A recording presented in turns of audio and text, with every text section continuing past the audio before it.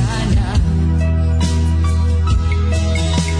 a tragovi ostaju u nama. Tvoji tragovi na pragu zaborava, izgledali kao stare ikone, ali ponekad i ostane u dubini slatkih nemira. A tragovi ostaju u nama,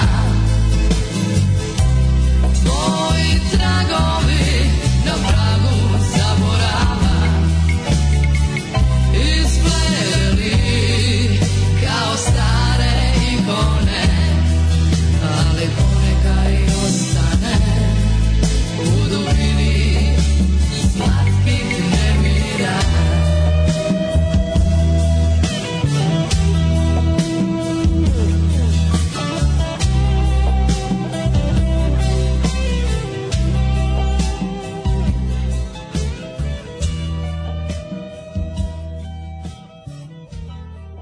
Und jetzt Felatio. Then put your little hand in mine.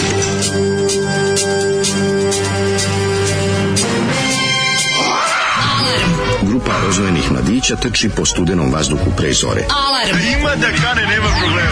Svakog radnog jutra od 7 do 10. Hajde, Geri, jako se velda. Nema da prska, nema da prska.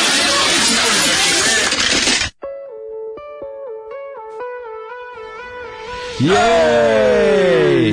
U dubini slatkih nemira. U dubini Zoli, slatkih nemira. Ako se sve rekla. serem ti se Zoli Sve i čaj i rekla mleko. ovom pesmom. Znači, Da. grupa Agata, rock band iz Kragujevca. Ne. Njihovo remek delo iz 91. U dubini slatkih nemira. Osjeća se hrišćanski moment koji ne dolazi. Apsolutno ne ilazi. Osjeća se ne dolaze Duhovni ratovi. rok. Duhovni ratovi. Rok. Đule duboko ukotvljen u ovim u ovoj lirici. Ne, ovo je stvarno. Mislim, pevačica Jelisaveta Ignjatović, koja zajedno sa Jezdom, Aleksandrom Jezdimirovićem Jezdom i Dejanom Gavrom Gavrilovićem Razvaljivali su. cepa, apsolutno. Razvaljivali su. Razgrađuje jugoslovenski rock and roll i donosi srpski rock. Ne, ja znam da oni imaju žešćih pesama, sigurno, grupa Agata. Kako Međutim, ne, ovo je njihovom jedna... albumu daleko od svega koji je izašao za produkciju Stig, kasnije, svi se sećam produkcije Stig, i s njene saradnje sa Momčilom Bajagićem iz 2008. A šta radila ono? Pa imali su ceo život je bend. Ceo život je stvar sa malom. Sa Bajagom. Bajaga je vjerojatno baš u tom trenutku treba da kupi novi zavrzivač. Pa ne znam šta je mogo, ali šta je, ne verujem. Ja mislim da je to neko staro poznanstvo iš iz 80-ih, ne verujem. Da, grupa Agata. Zašto bi Bajaga se bakćio sa tim, osim ako to nema? Dobar čovek. Dobar je. Pomogne grupi Agate iz Kragujevca. Pomagao je Bajaga gde je mogo i tu nema priče, razumeš? Oni vjerovatno su imali nekih zajedničkih druženja dobrih. Sigurno, setimo se samo rock večeri. Kako je pomogao? Čekaj, izvini, ti znaš na koji način je Bajaga napisao hit pesmu Vesni Zmijanac?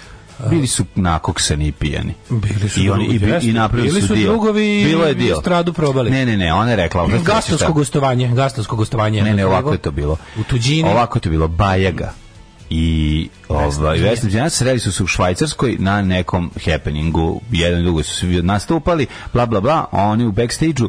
Vesna Zmijanac tvrdi kako je Bajaga doneo litru viskija i kako je to nastala, ali ono što Bajaga nije teo da kaže pred svima, a to je da je ali rekao je tebi jednom prilikom Vesna je donela nešto drugo. Nešto što tad samo još Rođer što jako malo ljudi imalo tada. U to vreme. Tako, ali Bajaga je ispao car i nije rekao šta je to. I napravio je pesmu. Napravio je pesmu Da budemo noće zajedno, što je veliki hit. Mislim, moraš reći. To je veliki hit Alke Vujice. To je veliki hit Vesne Zmijanac, ako se ne veram. A to je napravio Bajaga. Tako da ću da kažem da ne, on je pomagač, on je stari pomagač. Stari pomagač, on gde god može on da. Tako i grupe gde ima hita, gde ima prilike da se implementira hit, Bajaga to uradi. Tako da ga razumem. Budi moj. Čak i sa bendom Agata. Znaš šta sam, kao čime sam započeo dan, Mladen? Nije moglo bolje. Šta? Pa sam, sve će kažem, 1, 2, 3, 4, 6 punjenih paprika, ali onih srbijanskih punjenih. Suvih? Fiše kao ih. Mlađe, što je dobro kad... Znači, sinoć u sitan sad su mi dostavljene i rečeno mi je, nemoj sad, ja rekao, naravno ja odavno ne jedem posle 6, vi znate, ali zato će doručak da bude krvav. Znači, ljudi moji, kad počnete sa teškim ručkom dan, ovo je, znači, znaš koliko se nisam mogao staniti, sve što je bilo na posudi plastične. Kako su dobre uz znavši šta me čeka, sam se pripremio, pavlaka i svežeg leba. Pa ti se radovo u ustanku. Da, znaš kad se probudiš i onda kao, imam nečemu da se radujem, jutro nije potpuno sranje, kao, prvo ću da se najdem kod kuće lepo kvalitetne stvari, zaobići ću pekaru, a onda pravac na mom trotinetiću, da odjezdim, a stvarno kako dobro kada ih, a stvarno su, što su bile dobre, što su bile, i onaj, pazi kad sam na kraju izvrnuo i onaj sok kom su kuvane, kog je bilo u plastičnoj posudi. Sok od paprike. Neka si ga što dobro kad imaš nešto tako kad ti tako počne dan. Danas je 6, ili tako? Danas je Dande. Dande. Nisam platio račune. Dan, plaći račune, duhovi lutaju poljima. Moram platiti račune. Kaži šta treba platiti račune. Šta kaže mladi koji su se okupili. Imali ljudi koji prepoznaju ponedeljak i Dande vreme za iskrcavanje. Slušajte, danas je Dande, kreće iskrcavanje dobrih fazona. Ispricavanje dobrih fazona kreće. Ispricavanje na normalniju. Just the curatory. Zoli je baš istero dobar žbađ ovog jutra. Zvuči kao da Zanani Mani pokušao da pobegne od nadopanog Harija Mata Harija. Jezivo je pesma, da. Ova pesma Agate, dosta le nisam čuo, ali ova pesma im je baš nje srah.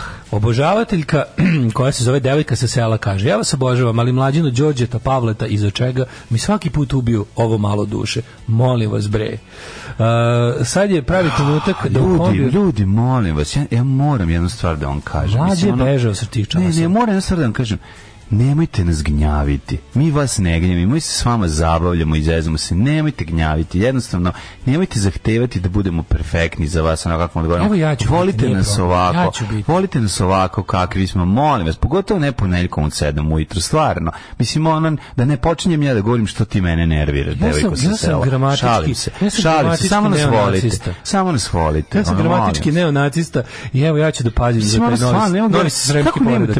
Kako nemate toliko osjećaja da neke stvari jednostavno se ne govore ljudima koje voliš. Mi tebi ne govorimo stvari, pazimo te i volimo te. Voliti nas ne gnjavi. U 7 ujutru kaži, sačekaj 8:15, sačekaj 9. Ona je poslala u 1:42 popodne. Mislim da je ovo jedna kritika na mesto zašto je poslala u 1:42 popodne. Da je ovako rano. Onda reci kad je prvo pogled kad je poruka poslata. Evo 1:42 juče. Neko sluša podcast i kako se zove i bilo mu teško. Onda u redu, kad je pravi trenutak da u kombiju za Budimpeštu izvadim sendvič sa pršutom, a žensko sam. Možda ga izvadim i pre nego što izvadi ga bre na prvoj naplatnoj rampi i kraj priče. Ja mislim da može se povinuti zakonima patrijarhata, ne smiješ prva jesti, mora neko muško prvo da izvadi pečenu pilu. Ne, vadi odmah sendvič čim ti se jede. Znači, veruj mi, ti ako budeš bila prva koja izvadi, svi će posle tebe krenuti. Znači, lančana reakcija, ali moj savjet je da malo posediš na njemu. Malo posedi na njemu, a to ti recimo ako ješ za Budimpeštu, naplatna rampa previše blizu. Znaš gde možeš da vadiš? Tamo kod one, kako se zove, čekaj, to nije baš neki orijentir. Kad ideš za Peštu, pa možeš recimo kada prođeš kada prođete Fiketića, mislim, je optimalno. Ne zbog toga što je to neko pravilo, nego ćeš se dotle ćeš ga lepo namekšati dupetom. Kuro kontrolori, ovakav ponedeljak, rano ustajanje, posao, Zoli, štrangu, imam, sapun mi fali. Nije dobar posao, dobar dan, ljudi, nije ni pretoplo, biće danas verovatno toplo, ali lepi dan, ima nekog vetrića. Ja sam recimo morao da obučem čak i Šarlija vetrić. Morao sam da obučem i duksić sa cipzarom, zato što sam baš uludo brzine sam postizao. Nemoj me zezati, uopšte nije tako, znači vidio sam 10 ljudi na biciklima, svi su majicama kratkih rukava. Bicikl nisu što i trotineti. Nisi dobro procenio. Ne, dobro sam procenio, drago mi je bilo kad sam obukao duks, kad sam izašao na Cara Dušana, kojim još šibaju vetrovi. Porešto na trotinetu ne radiš ništa. Razumeš? A na bajsu ti je dobro, ali se ipak pokrećeš. Znam, se ugreš. Realno si na 3 minuta trotinetom odavde, nećeš se smijeti. Ne volim da mi je ladno po rukama. Sve mogu da podnesem. Mogu da budem u gaćama cijelu zimu, ali ruke moje preistinja drugoga. Spasli nas Crna Gora, Severna Makedonija i Bugarska, hvala im. Ribbentrop otkazao posjetu. Svi da neće doći Lavrov. Jel neće? Nema kuda dođe. kako volim, čovječe. Koliko je to divno. Hvala vam, braćo jugoslovenska, Makedonci, Crnogorci ja sam rekao, i ostali. Evropska unija je važno da pazi na nas. Nama je važno na nas. Balkanskoj uniji, oni moraju da paze na nas. To su najdobri, to su naše jugoslovenska i balkansko federativne braće. Morate da razumete, mi smo ono problematično dete koje se seče u zadnjoj klupi i duva lepak. Znači, morate da pazite na nas. Ne možete raditi samo sa decom koja razvaljuju matematiku, srpski i sve ostalo. Imaju sve petice. S takvom decom je lako raditi. Radite malo sa Žoržom koji duva u zadnjoj klupi, razumete? I onda, pa vratite ga na pravi put. To vi nama uradite. To nama treba. To Srbiji treba. Dobro jutro iz doma zdravlja, nosim urinijum na kontrolu, kaže ženja. Retko, znaš pesmu Retko te viđam sa devojkama, a ja jebem svaki dan. To uopšte nije smešno, ali dobro. Kako nije smešno? Kako ti ovo nije smešno? To su malo bolji. Meni je ovo vrhunski fazon. Bar su paprike bile punjene. Kaže, malo sam se kasnije uključio pa pustio Zolija. Može li ponovo ili je već odneo ploču? Odne. I štrcavanje na normalniju. Dobro jutro, kurati drugari. Ima li vaših nalepnica po Berlinu? Ima. Kako? Imaš na uglu Grafenstrasse i Grafenfrikena, tamo i na Grafenfriken placu. Znači imaš 6 placa. Danas je D dan, tamo se vraćam s godišnjeg, a radim za Britance. Iskrcavaš se. Pa danas je korida Vlasinja 6.6. u martu, februaru. A to je u martu, bre. 6.6. Danas je korida, pa daj da ubacim odmah taj. Da li Mlađa vodi face stranicu kuhinja aforizama? Da, ali sad ti ga otkrio. Zašto on voli da se to ne zna. Otkrio. On voli da se to ne zna. Mlađa ne vodi ni jednu face stranicu, tačka. Ali vole, ako bi bila neka face stranica koju bi ja vodio, mislim da bi to bila kuhinja aforizama svakako. Da, naravno da niste voziti trotinet i biciklom. Trotinet u svakoj situaciji izgledaš ko pedra, na biciklu nikad. Kažem vam, to je apsolutno tako. Apsolutno ste u pravu. Na biciklu čovjek izgleda mnogo više cool, da ne kažem i muževnije, jer na biciklu imaš taj, ti pokrećeš bicikl vlastitim resursima. A kako se zove trotinet, samo staneš i dipirati vetar. Pa kaže, mi smo deca koje u zadnjoj klupi razvaljuju desanku. Bugari nožu leđe boć, Bugar, na boga mi ovaj put, kako se zove, Bugari nam se čuvali obraz, ovo malo duše. Da, nemoj sad uvijek bude, kad ti ne znaš udri na Bugarina, nemoj tu Bugari, znači sad... Rekli, ne možeš da preletiš preko nas. Kako je to dobro, kako je to divno, kako će sada još više da prave taj odnos, kako mi to tužno, mi ćemo sad opet da imamo taj pobunjenički moment gdje ćemo mi da glumimo smo neko malo galsko selo, ne mogu to više. Super galsko selo, ne može da se dođe. Dosta mi je toga, viš, neću da budem galsko selo, nemo pogrešno predstavljeno, nemoj, ajde malo da slušamo Roberta Palmera, jel može? Roberta Palmera? Da. I pesma Simply Irresistible. Majko Božja, jutarnji program 87. Iz koje godine je stvar? Ne znam, tako neka. Neki rani razred je osnovni. Ne, totalno sam u etizima. Kad je džingl za... Od kada gledam Stranger Things 4. sezonu, sa Nikolom Đuričkom, koga sam Đuričkom oka video, ne mogu da jednostavno moram da pustim nešto iz 80-ih, izvini. Mene to počinje na prve razrede moje osnovne, kad je džingl za crtani film u jutarnji program, bio ne čovjek pećinski što se udara u glavu, stomak i... Da. Znaš oni? Da. To je bilo smešno. A, išao je, boga mi, i... Sveto trojstvo, znači... Išao i kako se pošta rade. Ne sjećam se kako je špica. Išlo od Bauhausa, meni jako bilo smešno što smo imali sa onog nekog koja stvar sa Burning from the Inside, jedna ne mogu sad tačno koja stvar išla isto kao džingl u nekim servisnim informacijama, kao džingl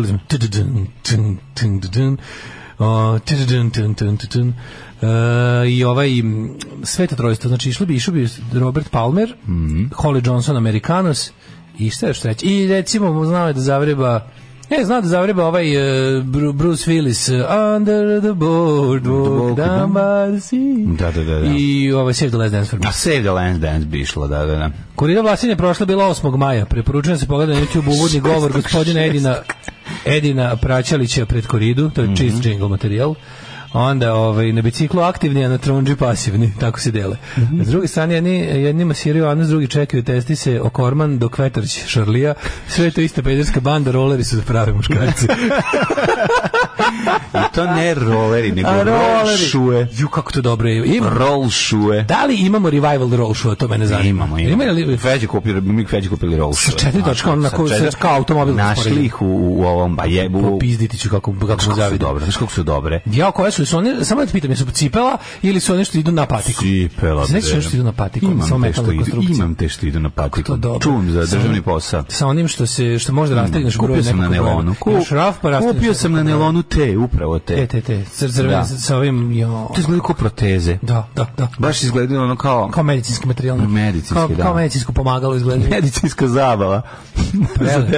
I Pola Abdul, bravo. Pola Abdul i to sam mačorom. Apsolutno. MC Scat Cat. The opposition attracts. Da. I bolje ne znam kako sam ja kao Ajde. I like the city, I like the soak. Ready to kitchen, ready to know. I want a Henry, I like to smoke. Znaš jednu reč nju naglasiš, znaš, kad Skenderfaceš pa znaš jednu reč, sigurno da je ta. Onda nju naglasiš. Kada vidiš lirikse u zabavniku, vidiš da nije bila ta. Znaš kao, ti si baš si tu mislio da je ta. Ja da sve podsjetilo kad Feđa kad gleda Hotel Transilvaniju, prvo gleda na sinhronizovanu verziju i sad kad je dovoljno izgledao sinhronizovanu, sad je pustio sebi na engleskom i kao sluša na engleskom. Na engleskom se Drakula kaže Dracula. Tako dobro. Da. Treba početi teške priče. Pa dobro. Kad smo kod Zoli u subotu u Nišu na koncertu Bijesova, deo ekipe počeo da viče Zoli. Ja sam će Zolijevci kao frakcija da rastu na svim koncertima domaćim. Da li su bili prisutni na Vila Festu, ne znam baš ne znam. Odlična kolumna, odlična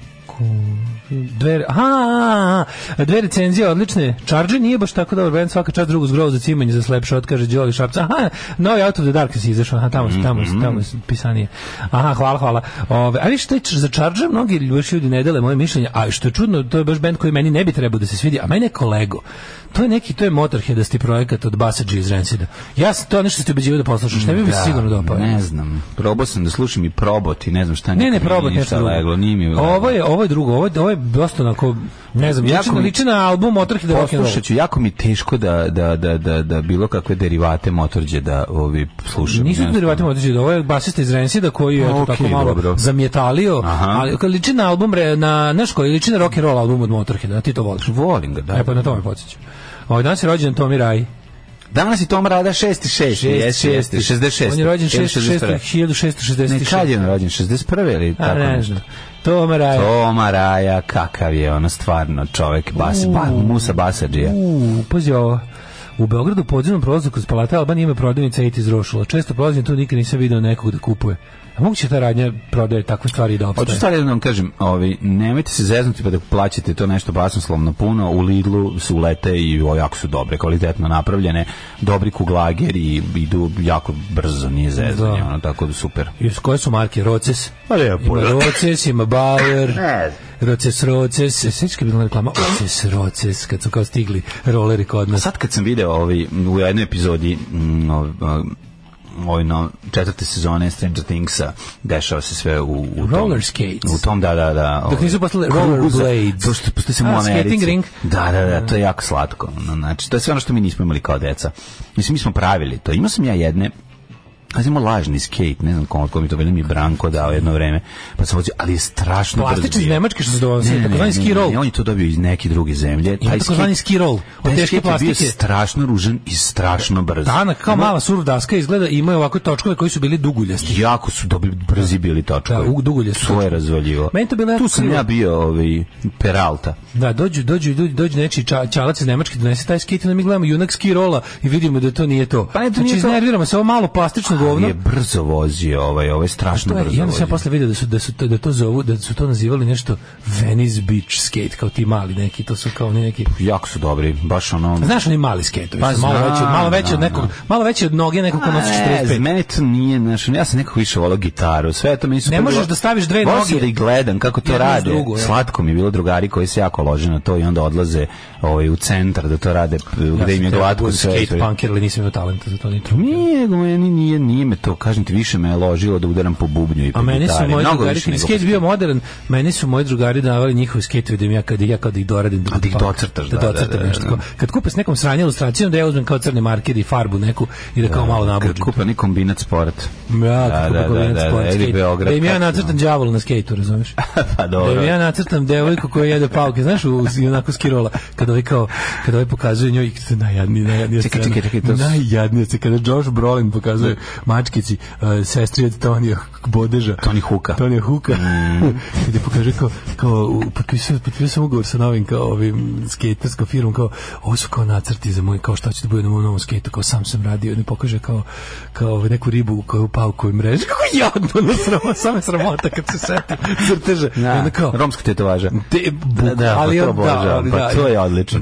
To šta ima bolje od toga? Mislim, sve ima bolje od toga, ali to je toliko divno. I onda ona kaže kao ovo je predivno, kao bože, volala bi da mi neko tako drži.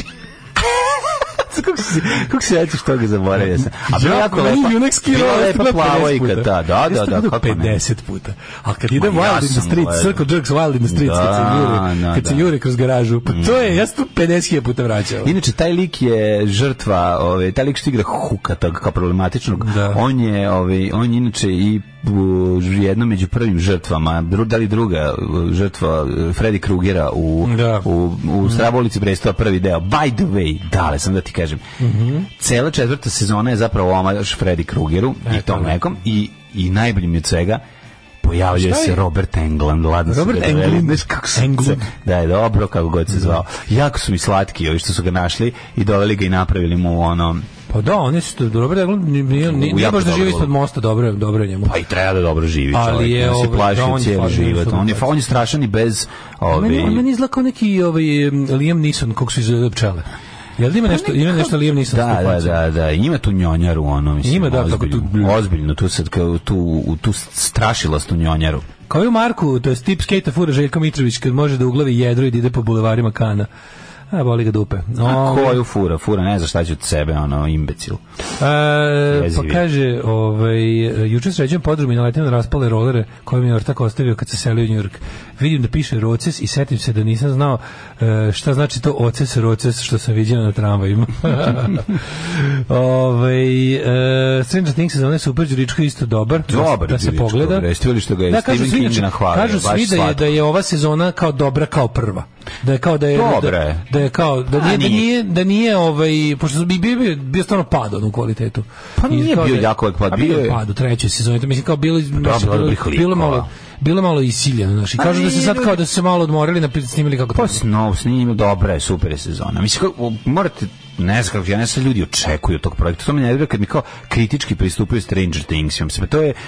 To mora biti tako zanimljivo. Kako ne, čovječ, oni su stavili, ta prva sezona je postavila neke standarde, ljudi su postavila jer je heavy. Ne samo nostalgic, nego bilo je ono kao furaju se jako na nostalgiju. Znaš kako počinje? Svaka scena počinje s nekim gadžetom iz 80-ih američkim, koji njima obeležio dekadu. I tako kreće i svakih 15-20 sekundi, minut, 3, pojavi se nešto što je jako važno Amerikancima iz tog perioda. Mislim, ja ne znam koliko su oni platili. Ja stvarno ne znam koliko, znaš ti koja reklama ima moment kad ovaj pandur beži od Rusa pa on nađe na neku krijumčarenu robu posle ne znam koliko godina u ruskom gulagu, otvori kutiju i onaj 80s američki puter od kikirikija zabode ruku, ono što se i danas prodaje isto što izgleda, zabode ruku unutra i krene da jede. Mislim da ta reklama košta da su dobili $10 miliona samo za zato to je najprodavaniji mislim za produkatni placement.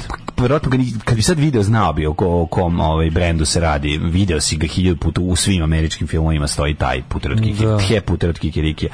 Tako da super su radili, super je serija, zanimljivo i Đuričko je legao kao šaka na oko, jako mi je drago spod toga. Znaš koliko mi je drago za velika uloga. Prilično je dobro. Značajna, u dobra minutaža, odlično je odigrao lika, mega je dobar i super. Iskoristio sve svoje znanje koje ima i Amerima je genijalan Rus. Tako da kako si ti proveo jedan vikend? Radno, prijatelju moj. Nesvečano je radno.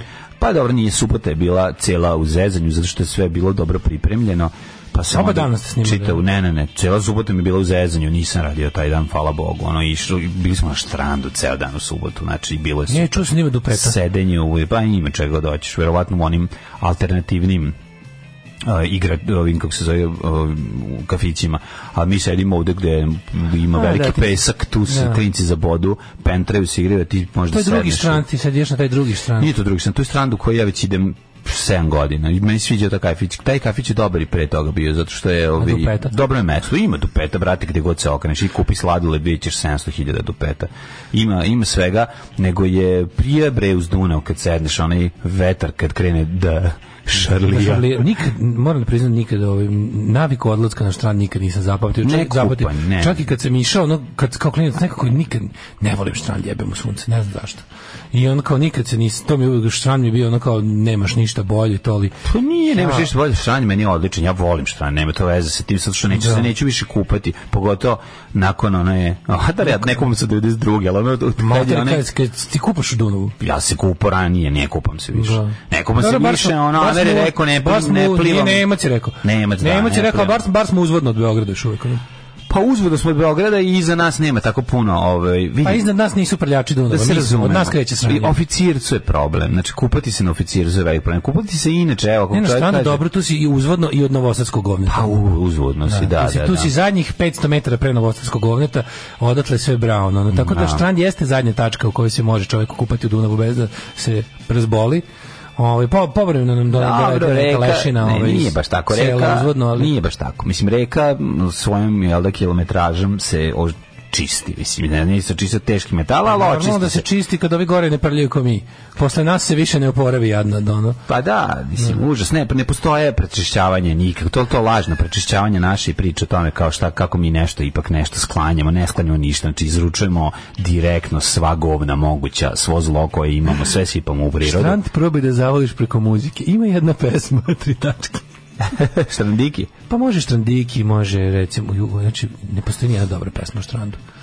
Recimo, ja vas kanda znam sa Štranda, ne da voliš tu pesmu.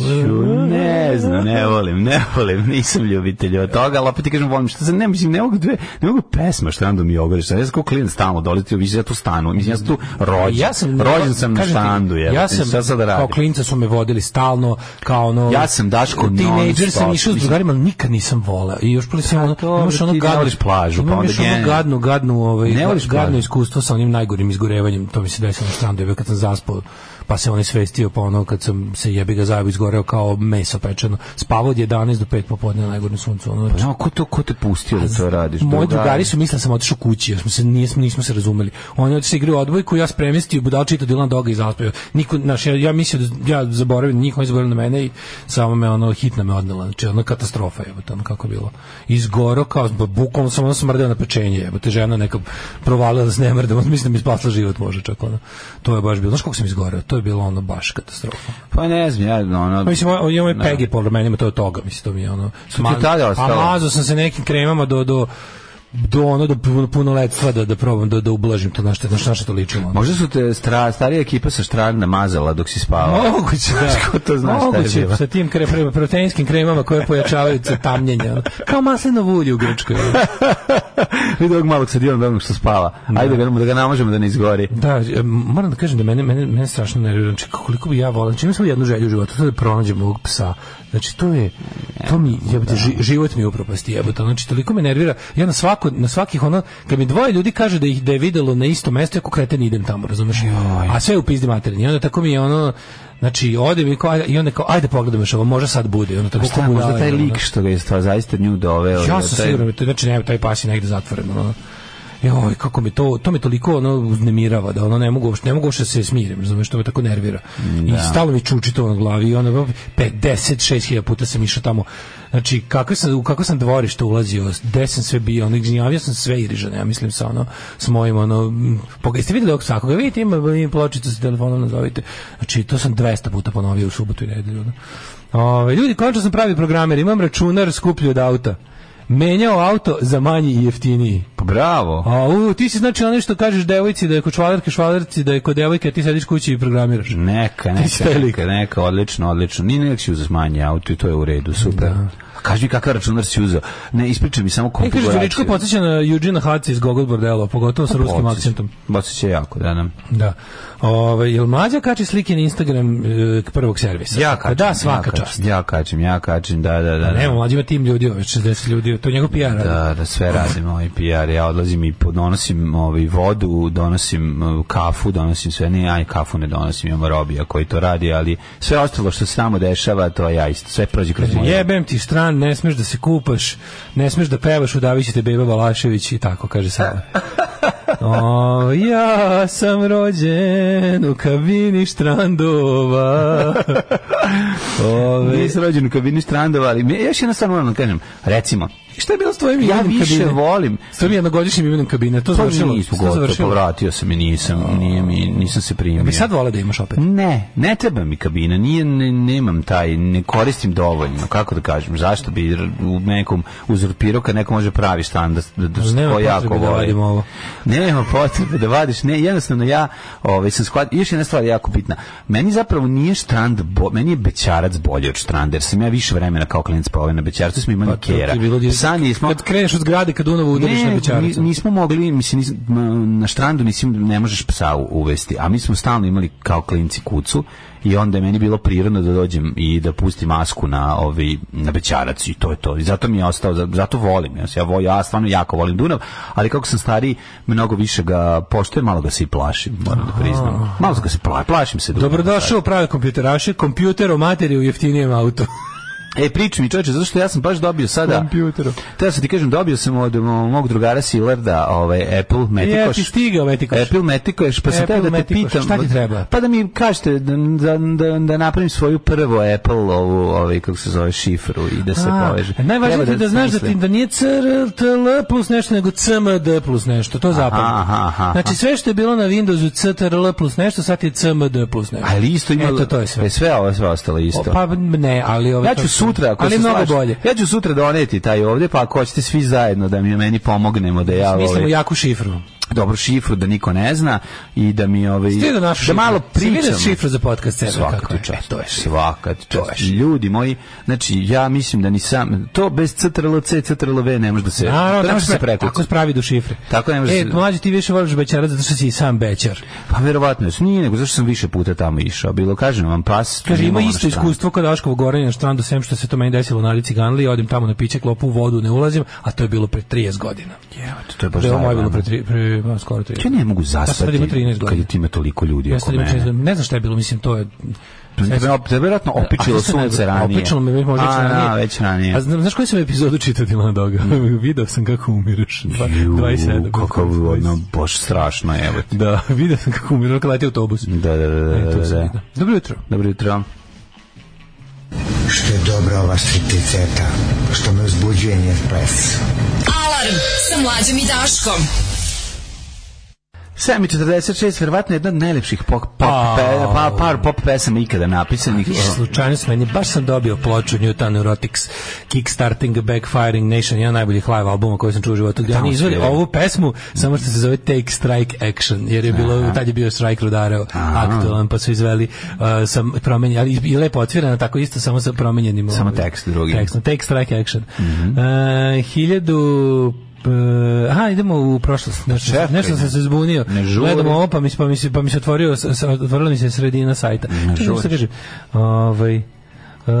Pa kaže, dosta programerskih muka, sada jedna ljudska, duvačka. Malo si priča o problema koji duvači imaju leti, a to je da drobilica klizi u rukama od znoja.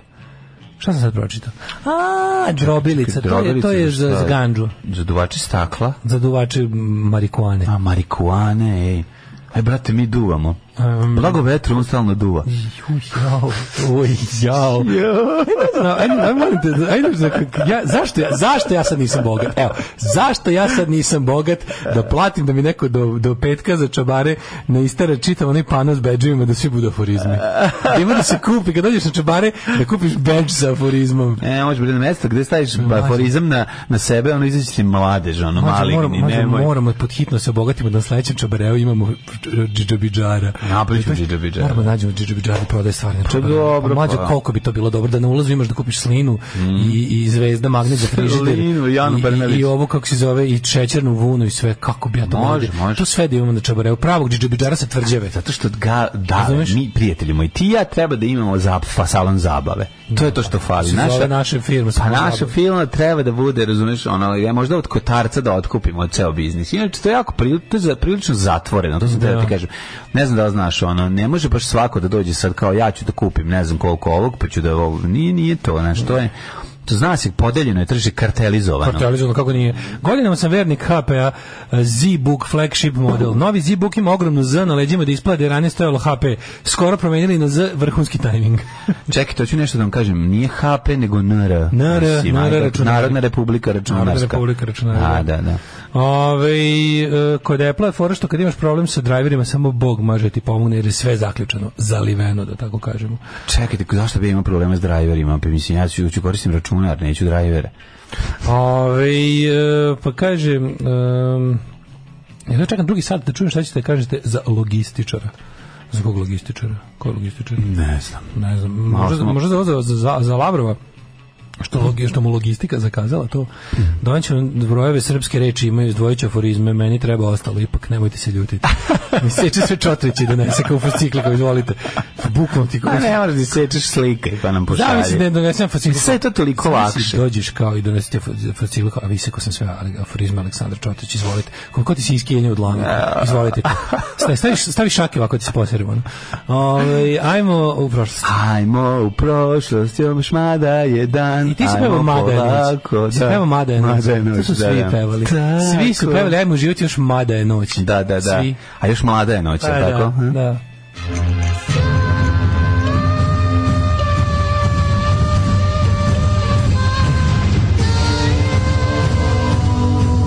Dogodilo se na današnji dan. 6. jun, dan D je 157. dan godine po Gregorijanskom kalendaru, do kraja godine imamo još 200. Danas je dan Svete nedjelje. Danas je dan, sve kad su poslali za onaj happening na Maksimiru, jesi vidio šta se ima? To je prepuno. Došli kreteni cijele Hrvatske i Herceg Bosne. Kakav treš, dobra trešana, dobra trešana. Kako je ono dani, to su kao dani srednjeg veka. Ne, to je ono Dunav, Drina, Drina, Dunav, Drina, Dinara, to je tako, to su tako kupljanje. Hrvatski zemarluk. Da, hrvatski zemarluk. Da. Meni je najbolje brojanje krunice i te tako neke. Izbroj krunicu. Brojanje krunice, sada ćemo da brojimo i navlake, a na kraju ćemo da brojimo i karijese. Korijenje i karijese. Okluzalne površine, pulpe i korijenje. Brojimo nakon krunice. Događaj na dan 6. lipnja, počinju kod mene 1508. Gde ćeš za najluđu noć? Za najluđu noć, pa kako gde? Mogu da biram Omaha, kako se zove? Juta, Omaha. Samo opozicija. Samo Juta opozicija. Ne više. Idemo samo kako se zove na plaži Normandije, tako je, iskrcavanje normandijske plaže. Omaha, Juta, kako zove treća? Treća se zvala, čekaj, Omaha, Juta. I još što me nervira samo u setu. Čekaj, Omaha, Juta. Aj jebem li ga, ne mogu se. Još što me nervira, sad što mi stoji mozak. Hajde, setite, sad čekaj da izgooglaj da pošalji. Nemanja će sad poslati. Nemanja, pošalji, napiši. Kako se nisi setio, ti si istoričar, mora bi to znati. Da. Molim te, vi to napiši. Danas, kako se zove, kad ti imaš nešto ranije od 1508. Ne, imam. 1212. godine. Gregor L. Sedgwick je na svom malom imanju u londonskom gradu Marsu izumeo prvi skalpel. Eto ti, 1508. Izvoli. Maksimilijan I, car Svetog Rimskog carstva, poražen od strane Mlečana u Furlaniji. Za uzvrat potpisuje trogodišnji primjer i prepušta nekoliko teritorija Venecije. Ja moram kažem, ja nikad neću zaboraviti, ja sam u vreme svog najluđeg pankovanja i života na pošti i dopisivanja sa pankerima širom sveta dobio kako se zove kasetu benda Inzirli iz Furlanije koji peva na furlanskom. Da, to je bilo jako smiješno. Šta si presnimio na nju? Nismo, imam i dan danas imam tu. Ja te sve kasete koje sam dobio čuvam. Svaka ti čast, to ima jako veliku vrednost. Da, ima genijalnu ludoriju. Ima genijalnu kasete, malo da slušamo kolima. Pa ne, da ne smije kasete koje su ti višak. Ili bretanski straight edge separatistički band koji se zalaže za nezavisnu Britaniju. Daj neku kasetu, pa čuvaću, bi svojeću kolima. Genijalne ove kasete sam dobijao. 1513. Italijanski ratovi. Italijanski ratovi, tema koju sam ja odgovarao kod mog profesora Branka Bešlina. Kod Branka Bešlina sam razvalio. Ajde, Massimiliano Sforza, šta je uspeo? Pa bi sam uz pomoć švajcarskih najemnika. Uz pomoć švajcarskih najemnika je uspeo da porazi Francuze. Jeste, i preuzme vlast u Milanu. U Milanu. Da, u Milanu. I putovnicu za Milano da im svima odradio. Radio im, boga mi, italijanski ratovi izuzetno interesantno. Rekao je, dođite, priđite na ova koplja, neće ni malo ući. 523.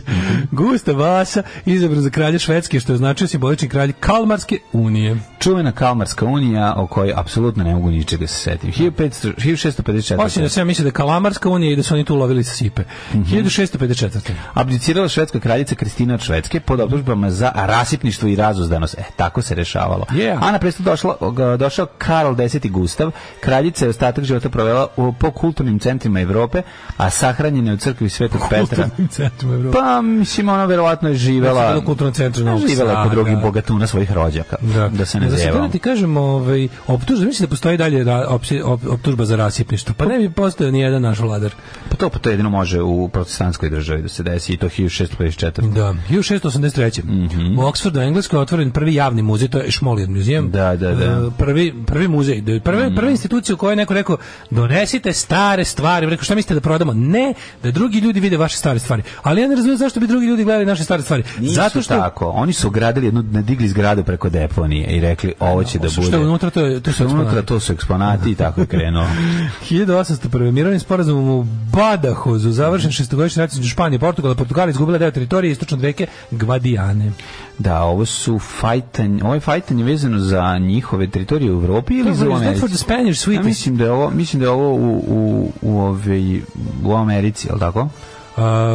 Pa rat između Španije i Portugala. Portugal izgubila. Pa kažem ti, jel su to kolonijalni, jel su se fajtali oko kolonije ili su se fajtali za teritorije? Vidiš kad Samo smo tome razmišljao. Vjerojatno je u Evropi. 1800, da, pomenuli bi nešto, su danas teritorije Brazila, pretpostavljam, ili da je tako nešto. Ako je Portugal. 1859. Evo ovako, to je Guadijan ili Odijana, reka koja se nalazi na portugalsko-španskoj granici. Dobre. Da, Estramanduru i Andaluziju. Znaš kako izgleda lepo.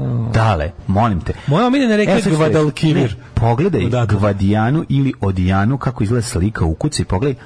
To je tje reka kako bi ja volao da vidim. Znači, ovo je nešto najlepše na svetu. Nije brza, nije jaka, lepo, fina reka, verovatno jako dobra pastrumka tamo može da se... I pirane. Nema pirane, majko moja, ima smo 3D. 1859. Queensland se odcepio od Novog Južnog Velsa i postao zasebna teritorija. 1871. Nemačka je anektirala Alzas nakon poraza Francuske u francusko-pruskom ratu. To je ujedinjenje Nemačke koje posle toga, ratovi su doveli do toga da se dođe do ujedinjenja Nemačke. Jer su Francuzi poraženi. Pa onda, 1919. ukinuta Republika Prekomurje. Da, 33. u New Jersey otvoren prvi autobioskop. 1933. 400 automobila je moglo da gleda bioskopsku projekciju. Kako je to dobro? Kako je to lepo, nikad nisam bio u tom bioskopu, vola bi da jesam. To čak u Ameriku. 1941. Adolf Hitler izdao takozvano komesarsko naređenje. To je Richtlinien für die Behandlung politischer Kommissare. Naređenje je zahtevalo da svaki sovjetski politički komesar otkriven među zarobljenicima bude odmah sreden. To su kao njih Hitler smatrao za najveći neprijatelj, kao to su oni ljudi koji od mongoloidnih, kako ih on naziva, od mongoloidnih judeo varvara prave boljševike. 1942. američki ponirući bombarderi potopili 4 japanska nosača aviona u bici kod Midwaya. To smo rekli, to je prelavni moment u ratu na Pacifiku, gde su zapravo Amerikanci uspeli da potope flotu Kido Butai, koja je najveća i ponos japanske mornarice. Jednostavno, to je ta flota koja je zgazila Pearl Harbor. To je bila mobilna cela jedna faktički mornarica, ta jedna flota. Nikada se Japan zapravo nije oporavio. To je sve posle počeo defanzivni manje više rat. 1944. Otvaranje drugog fronta u Evropi u Drugom svetskom ratu konačno, kada su se savezničke snage koje su činili Amerikanci, Englezi, Kanađani, Poljaci, Novozelanđani, ko je tu još bio? Neki... još je tu bilo nekih, još je bilo tu nekih država koje su imale te kao evropski koji su Francuzi, sve Francuzi. Da. I ono što je najzanimljivije, nastradali su zapravo Amerikanci na UT Omaha Beach dok su se Englezi prilično lako iskrcali. Amerikanci su podneli najveći teret. Najveći teret, prvo su brojem najviše prisutni, drugo su bili oni koji su morali da probiju te, kako se zvala treća plaža, sad ću da povodim. Da li se ne... Juno, pa da. Ja sam tada kažem Geno, pa sam zato čutao. Da, Juno. Meni je bilo Juno. Juno u Aljasci, ili tako? Ne znam. Ali ono što je interesantno je da su Britanci kasnije naišli na tvrdo otpor, ali kod samog iskrcavanja da je bilo prilično bez nekih teškoća, dok su Amerikance razvalili dok koji nisu probili. Oni su išli da. Oni su išli baš na zajeban deo. Ali sve svemu operacija zapravo veoma uspela. Operacija Overlord se zvala.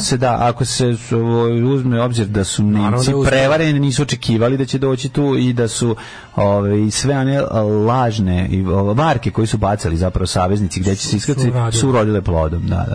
Oni su na kraju uspeli da shvate da će to ipak biti negdje u Francuskoj, ali nisu računali da će ići, jer su mislili da će ići tamo da je najuže. Oni nisu otišli da je najuže i da je najmanja razlika između. Otišli su okolo baš na malo. Krenuli su po ne tako dobrom vremenu. Oni su bili prilično opušteni. Bilo kao na ovo nema šanse da će danas biti bilo šta. Pogledaj kako je ovo. To je bio pravi pravcijati početak kraja rata u Evropi, jer otvoreni drugi front, Rusi su nadirali sa istoka. Tako je. Ovi su pritisli sa zapada, Nemačka ostala u sredini. Ratna dva fronta. Još manje više drugo su još izdržali. Oni su skoro godinu dana još izdržali. Pa jesu izdržali zašto su imali ozbiljnu vojsku koja je prvo bila prekaljena, drugo imala ozbiljnu tehniku. I bili su ozbiljno kretenski narod koji... I bili su posvećeni u svom ludilu, ispiranje mozga 10 godina. I apsolutno dobro ispred mozak do nekog zaista. I oni su se borili više nego do kraja. Posle kraja su se borili. 1946. u SAD je osnovana NBA liga koja je počela kao ABA liga ili American Basketball Association, a jako je lep taj prvi znak. Naravno slobodilačka liga. Jako je lep taj znak, deluje onako, ne izgleda američki uopšte s tim slovima. 1954. Jesi ti trebao NBA i da si kao klinac igra košarku? Kako nismo? Mislim, dok sam kao klinac igrao košarku, nikad. Ja sam stvarno znao da ne znam da igram košarku, to je bilo apsolutno ono. Nisi se ni trudio? Nisi se trudio, bar malo. Sve jedno mi je trudio si ili ne. Pa da si bio gori u fudbalu ili košarci? Mislim da sam u košarci bio gori. Bio si korisniji u fudbalu. Da, zvali smo je playbreaker u košarci. Čovjek što kvari ostalim igru. Prenosom manifestacije. Znaš kad košarka, fudbal je jedno. Fudbal sam se jedan trudio preko svoje mogućnosti. I onda kao, ali u košarci sam nekako... Košarka je bila sport u kom sam ja shvatio zašto kvariš drugim ljudima igru, izađi. Izađi, kvariš drugim ljudima igru. Baš samo upropaštavaš tok igre drugima i sram te bilo. 1954. prenos manifestacije Festival cveća iz Švajcarske je bio prva stvar koja je prenela Eurovizija, televizijska mreža evropskih zemalja. To je činio po originalnu Euroviziju BBC, RTL, INR RAI, da imamo što još imamo, onda TDK, SPO, mislim klasika, ono. NTS, SD, DFS, SSR i NIR. SPS. 1949. objavljena knjiga Georgea Orwella, 1984. Vizija sveta kojem vlada veliki brat. 60. Roy Orbison, nakon što nije uspio nagovoriti ni Elvisa, ni Everly Brothers da zajedno s njime pesmu objavljaju svoju prvu uspješnicu Only the Lonely. Pesma na američkim top ljestvicama dostigla drugo, a na britanskim prvo mjesto. Tako je, pa onda 67. Egipat zatvorio Suetski kanal dan nakon izbijanja izraelsko-arapskog rata. To tako su potopili brodove njemu. To je čak i to je šestodnevni rat, pa da, to je bilo danas, juče. 72. eksplozija rudnik uglja u Rodeziji, poginuo 431 rudar. 81. u najtežoj nesreći u istoriji železnice poginulo najmanje 800 ljudi kada je 7 vagona pretrpanog putničkog voza iskliznulo iz šina i palo u reku Kosi u državi Bihar u Indiji. Kad čujete indijska železnička nesreća, znajte da to bez 150 ljudi ne može da prođe. Tamo kad se sudare skuter i minivan pogine 30 ljudi, a u sudaru voza sa bilo čim, makar s banderom, pogine bar 150 ljudi. Jednostavno tako je, tamo je uvijek gužva. Izrael počeo invaziju Libana 82. godine. 84. Tetris, jedna od najpoznatijih video igara je ugledala svetlost dana. Tetris, čoveče. Tetris za poneti. Ja za to nikad nisam imao strpljenje. Znači, najduže što sam odjednom uspeo da igram Tetris jedno 15 minuta. Znači ono kao kad su bili Tetrisi za poneti ili kad uzmeš Game Boy pa je Tetris uglađen igra bio. Da. To je neverovatno koliko ja nisam imao strpljenja za to. Meni je to bilo tako kao ne. Nije ti prijelo kad nestaju ti redovi. Nije ti prijelo taj. Bilo mi je jako jednolično. Ja nisam želeo da ga kupim. Nisam imao taj ono kao voleo sam neke druge igre. Sećaš da se Tetris za poneti nije zvao Tetris jer je to bio zaštićen, mislim da je Nintendo zaštitio ili Konami ili ne znam koji. A uglavnom to zvao se The Brick Game. Sećaš The Brick Game? Sećam se. Ali sam voleo sam onaj The Brick Game kad se ispaljuješ, taj sam voleo. Što? Voleo sam onaj, kako se zove, kad ide kad dole ti udaraš lopticu. Arkanoid. Kako se to zvalo? Arkanoid. Željko Ražnatović Arkanoid. Da, i Kapetan Draganoid. Kapetan Draganoid to je Pong. Pong se zvala igra. Ne, Pong je ono drugo. Pong je ono dva što braniš. TV igre je bila Pong. Što smo mi zvali tenis. Pa kao tenis. A ovo je dole, ovo je Arkanoid. Kada razbiješ pločice sa ovim odole. To je super igra jebate. Tu sam recimo znao satima da igram. Pa to je lepo, da. Pa onda sve teže, brže. Izrael posle trogodišnje okupacije povukao veći deo snaga iz Libana 85. 94. slušao kineski avion, poginulo 160 putnika, 95. u Južnoj Africi ukinuta smrtna kazna. 2001. poslanica Liberalnog saveza Crne Gore Vesna Perović postala predsjednica Skupštine Crne Gore kao prva žena u istoriji izabrana na tu funkciju. Pa onda francuskinja Marie Bremont je za koju se verovalo da je najstarija osoba na svetu umrla u snu u 115. godini. Gde je Vesna Perović danas? Ne znam. Baš me zanima šta gde je Suzana Perović danas i šta radi sad, to mene zanima. Žena bombaš samoubica usmrtila sebe, još najmanje 17 ljudi ulazeći u autobus u Ruskoj Republici Severna Osetija koja se graniči sa Čečenijom. Pa je onda 2006. Republika Srbija kao sledbenik Srbije i Crne Gore postala nezavisna i međunarodno priznata država. Stekli smo krvlju nezavisnost, time što svi mislim tuđom krvlju. Stekli smo tuđom krvlju nezavisnost, svi su krvavo pobegli od nas i jedino Crna Gora uspela samo da kaže mislim idemo i mi. Nemojte pucati. Pa ne ulazite bre u Evropu nego u autobus polako. Alarm sa Mlađom i Daškom. Damned i Diamonds, te djevojčini najbolji prijatelji. Mlađe, dolaziš na Bad Music Bugalu 18. juna u KC gradu. Dolaziš James Legg, pa ne znam. James Legg, biće John Jambas. Ne znam da će doći John Diamond, doći će prvi bubnjar Misvica i ne znam šta ko je moram pogledati ko je još osim James Legga, ima još nešto interesantno, ja mislim. To Delibašić organizuje. On zna da je dobre bendove. Kako je bilo na festivalu Vila, jel ima izbodenih? Vidi srpska.rs kroz svi PDF brojevi. Kada će tako CKM da bude? Sesti igrice Pang, kako se nećem Panga, čoveče, Pang pucanju velike balone. Treba nekim strelama bušiš lopte koje skaču, pa koju probušiš, ona se raspane na manje i manje, a strela ti je vezana kanapom. Da, Pang je super. Veliki, on je kao balon od žvake rozi, onda ga 2, 4, 6 i onda dok se vade, svaki možda pukne na 16. Zaboravio sam to. Dobro jutro iz Zagreba, samo da primetite da je Zagreb prelep. I to bi bilo to. Pozdrav od Nišlije sa Dušanovca, trenutno lokacija Stara Trešnjevka. Seti se Stare Trešnjevke, prošetaj se stazama gde su nekada Ivica Vidović i njegov kolega u filmu. Ovo se opet ide u VKH. Igra u Ritam zločina, u filmu Ritam zločina šetali i gde je Božidarka Frajt bila najbolja riba na svetu. Prošetaj. Koju majicu da obučem? Don't Panic i Curgenik sa Ganđarikom ili Daške Mlađe majice? Daške Mlađe majice, zato što mi tamo imamo fanove. I bolje ćeš proći. Ako sretneš ove moje inspektore čoveče, ima da te se može i rakiju da dobiješ. Budizam i saobraćaj ne idu pod ruku. Clarkson je u jednoj epizodi ubeđivao lika da ne ide na ćerkinu svadbu bez kočnica, on kaže neću menjati auto niti ga popravljati. Tvorac zna da je ćerkina svadba. On hoće nešto da mu poruči. Inače na velikom indijskom autoputu gine čovjek na svakih 5 minuta. Na ulazu na put stoji mala bogomolja i tu baciš sitniš pa kao bude da li ćeš preživjeti. Znači nije samo kod vozova problem su i automobili i brodovi. Od sportskih vesti treba izdvojiti da se Wales plasirao na svetsko prvenstvo prvi put od 58. tako da možda Meniksi snima još jednu super pesmu.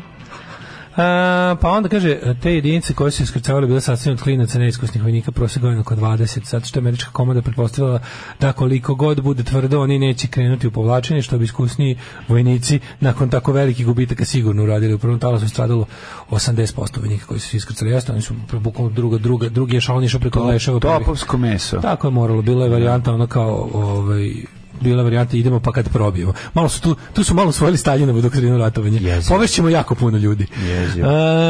Pa ovako, prijatelju, da li si ti spreman da ovako mlad odeš na rođendan?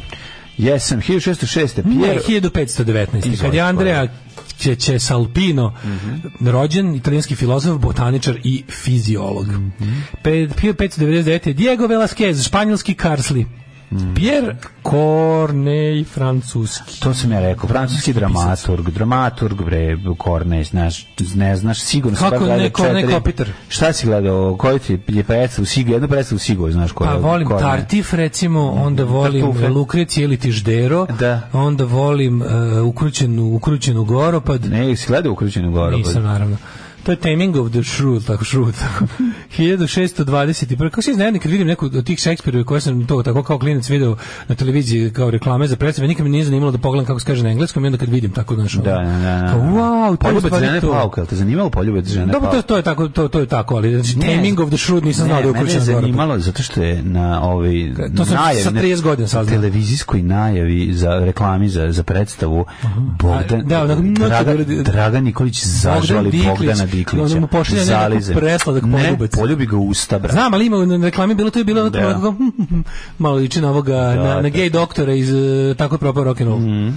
1621. rođen Petar Zrinski, hrvatski ban, vojskovođa i pjesnik. Tako je, on je bio warrior poet, kao Kočo Popović. Pa onda Ante Kovačić, romanopisac, novelist i pesnik. Ali koliko je meni ova slika Puškinova, 1799. rođen je Aleksandar Sergejević Puškin, ruski pesnik. On njegova slika, naslikan, to na platnu njega.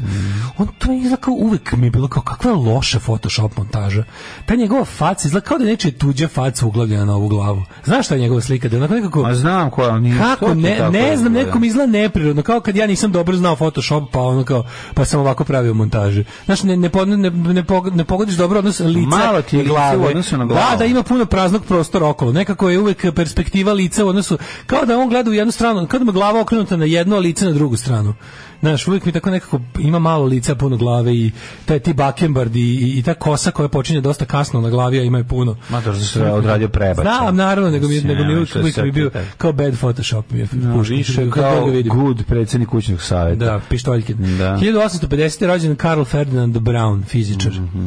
Pa onda ovako, Robert Falcon Scott. Dobro ime, prezime i treće ime. Falcon Scott. Robert Falcon. Kako bi ti kad bi bio Amerikanac? Max Power, kako bi bio za? Ili Engles, koje ime bio za? Da si anglosaksonac. Pa mora neki Jack.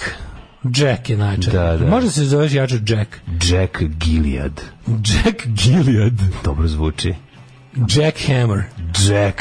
Mike Hammer jebi ga, ako ćemo Jack Hammer je jače, pa Jack Hammer je alat. Jeste, ali Jack Hammer mi je porno, može, američko. Može. Imam nemačko, imam ovo kako se zove srpsko, sad imam i američko. Max Power je baš ono Maximilian Power.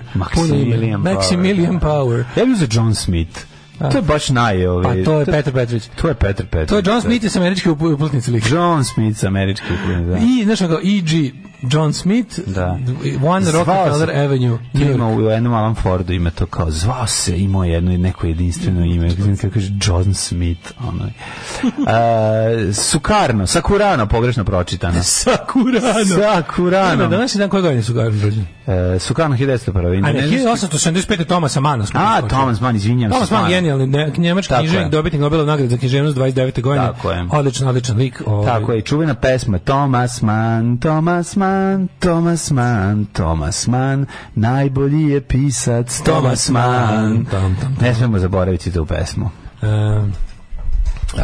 Kako ide ono? Ej, kako da pita, kako da završimo? How to end Hey Jude? Oni kažu na, a on kaže na. 1895. Nisu ga raze po njemu jedno zabavište na Klisi nazvali. Mislim, to je jednostavno. Naravno, Charlie Bragg. 1895. rođen George Herman Root, poznati kao Babe Ruth, američki igrač bejsbola. Babe Ruth je nešto što neko koga svi znaju. Baberut. Aram Hačaturian, ruski skladatelj. Hačaturian je zapravo Turkmenistan, šta? Jermen. Jermen? Da, što je Jermen, pravo se. Jermen. Imate ovako Milorad Arsenijević, jugoslovenski i srpski fudbaler, pa onda Divna Đoković, jugoslovenska i srpska glumica. Advan Hozić, književnik. 1915. godine. 28. Ksenija Jovanović, srpska glumica. Lasse Hallstrom, režiser 46. U novom filmu Lasse Hallstroma. Živko Kolega, političar 1946. Terry Williams, pevač. Roko Butiljone. Zavolio si Ivu Marjanović, hrvatsku glumicu 1938. A 48. Roko Butiljone. Roko Butiljone. Bjorn Borg je rođen. Na današnji dan 48. rođeni i Nada Obrić i Čobi. Pa onda Steve Vai, pazi, 1960. Da, Bjernberg. Steve Vai, kako mene on zaobišao, znači u svakom smislu. Zajedno sa Satrijanjem, Seo Kole zaobišao. Gde sam ga video jeste u ovom filmu Raskršće sa ovim malim iz Karate Kida. Tu je Steve Vai igra onog s kojim se on fajta. Stvarno? Da. 62. rođen Massimo. Mislim, stvarno nerazvaljivo kakav gitarista, ali mene autorski ništa. Ko je rođen? Kako ne znam, ja gledao sam Massima nekoliko puta naživo. Ja ti mogu reći da sam rođena današnji Massimo. Dijan. Kad se Massimo nađe sa Baby Doll zajedno. Kad se plastificiraju zajedno. Pa kad krenu da kuvaju na kašiku. Kad podgraju, kad nagarave kotlaču. Kad nagarave kašiku da gledaju pomračenje sunca. Pomračenje uma. Kad nagarave kašiku pa kroz nju gledaju pomračenje uma. A Massimo na samu ideju da će da se pukne se plastificira od znoja. Da se Massimo oznaje od mrtvišta. Da, oznaje se. Massimo kad pomisli da binu samo se oznaje. Izađe kaže, znate li što sam ovako znoja? Da. Kako se pravo narkomanu prikenja od sreće što će biti skrčkano. Što će biti nešto skrčkano. 1970. rođen Albert Ferrer, francuski fudbaler i trener, Darko Kralj, paraolimpijac, pa onda imamo gospodina Norijakija Kasaje, skijaša skakača, Vlado Đorđijev. Vlado Đorđijeva nema nešto u javnosti. Ne treba da ga bude. Naravno da ne treba. Treba da sa Toni V. Cetinskim i da napravi zajedno koncert. Da, on je sad srećan, tamo u Crnoj Gori su pobedili četnici. On je znao sam. Možda prisjedinio. Najbolje mi od svega bilo što sam znao da je fucking ravnozemljaš i alkos, koji drkađi alkos, a pri tome još i ne, teški antiprogresivac, ali onda tu mi super što se raspravlja u jednom trenutku sa kao, ma ne, on je samo sarkastican, on se zeza. Ko jeste, zeza se, ide po kući i pegla globuse. Ne bi dobio. Čuvanje četnički sarkazam, posebna škola. Umrli je naši dan. Ali Rida, šiitski imam. Znaš kako su ide? Znam. Imam. Imaš kakav drugi imaš? Ne, jedan drugi imam samo šiitski. Dasko Rajić, ustanik 1815. Imamo Henrik Jan Dabrovski, general poljski, Kamilo Kavur, Piazza Cavour, what's my life for? 1861. U svakom gradu u Italiji imate neki kao njegovu ulicu. 1948. Louis Lumière, naučnik sa bratom Augustom, tvorac prve filmske kamere. Umre Josipa Margita, hrvatski pisac, učitelj i Mađaron. Jean Harlow, glumica, 37. godine preminjala. Na današnji dan se napustio Carl Gustav Jung, 61. 56. Hiram Bingham, američki arheolog. Bingham, nego šta? Stan Getz, 91. Yves Klein, umetnik. Pierre Brice, francuski glumac i pevač 2015. A 2006. Viktor Korčno i rusko-švajcarski šahovski velemajstor. I 2021. Jovan Ilić Deretić, srpski publicista. Vidi ga kakav je dobar psihopat. Vidi ga, Jovan Dereti. Nemojte njegov činiti nijedno. Janoš Dereti. Daško i Mlađa, vaši plaćenici. Ovo bio Edwin Collins i Girl Like You. I never met a girl like you before ti. Pogledaj Taming of the Shrew kao jednu od epizoda nekada kultne serije Moonlightning. Se sjećaš mu? Slučni partneri. Kako ne? Ja sam jako volao tu seriju. Vidio sam nekoj berzi. Sam firmi skoro sam vidio umalo da kupim, da poslušam bar jednom ploču, bilo tipa $400 sa soundtrackom iz Moonlightninga. A mlada Sibyl Shepard. Kako mi bilo? Sad uleću na internetu slike. Mladog Brusa Willisa. Milo mi. Nema ovo predivno. Oni su stvarno sjajna kombinacija. Ko Daško i Mlađa, jednostavno. Ja jutro snevao Anu Vidović, hrvatsku gitaristicu, kad me ukruće na goru pod probudi iz divnog sna. Jack, zamislila sam te kao Jacka iz Titanika, samo debelo koji gura Rose sa onog parčeta drveta na kojem se spasla. Ajde, beži, hoću ja da preživim. Satrijan ima dobri pesama, kao na primjer Lutko, ja sam rešen, Buđe u lebac i tako. Nasankan i Čekić, Sledgehammer. Masa bi mogao da reklamira neki jako ljuti sos od paprike, mogo bi, ja sam probao. Da plače koliko je ljuto. Nisam ovako plakao kad sam čaču sahranjivo. A baš da ima taj, taj prizor. Umro Jung, šteta, bio je mlad. Pierre Brice i Bata Živinović naši su heroji. Ovu pesmu mrzim više od Belinda Carlisle. Kako možda mrziš te dve pesme, pored toliko trepa i IDJ? Ne, u redu je, nekom smeta, ja shvatam skroz, treba u ukusima dosta raspravljati. Idemo mi, prijatelji, druže, brate, da vidimo. Ja moram kažem, meni je bila tako radio i on zato sam me pustio. Baš je radijska pesma, da. Never met a girl like you before. Da. Ja sam za to da mi odemo da vidimo kako nas vreme čeka. Hoće li pasti kiša? Što kažete ti, što kaže Jugoslav?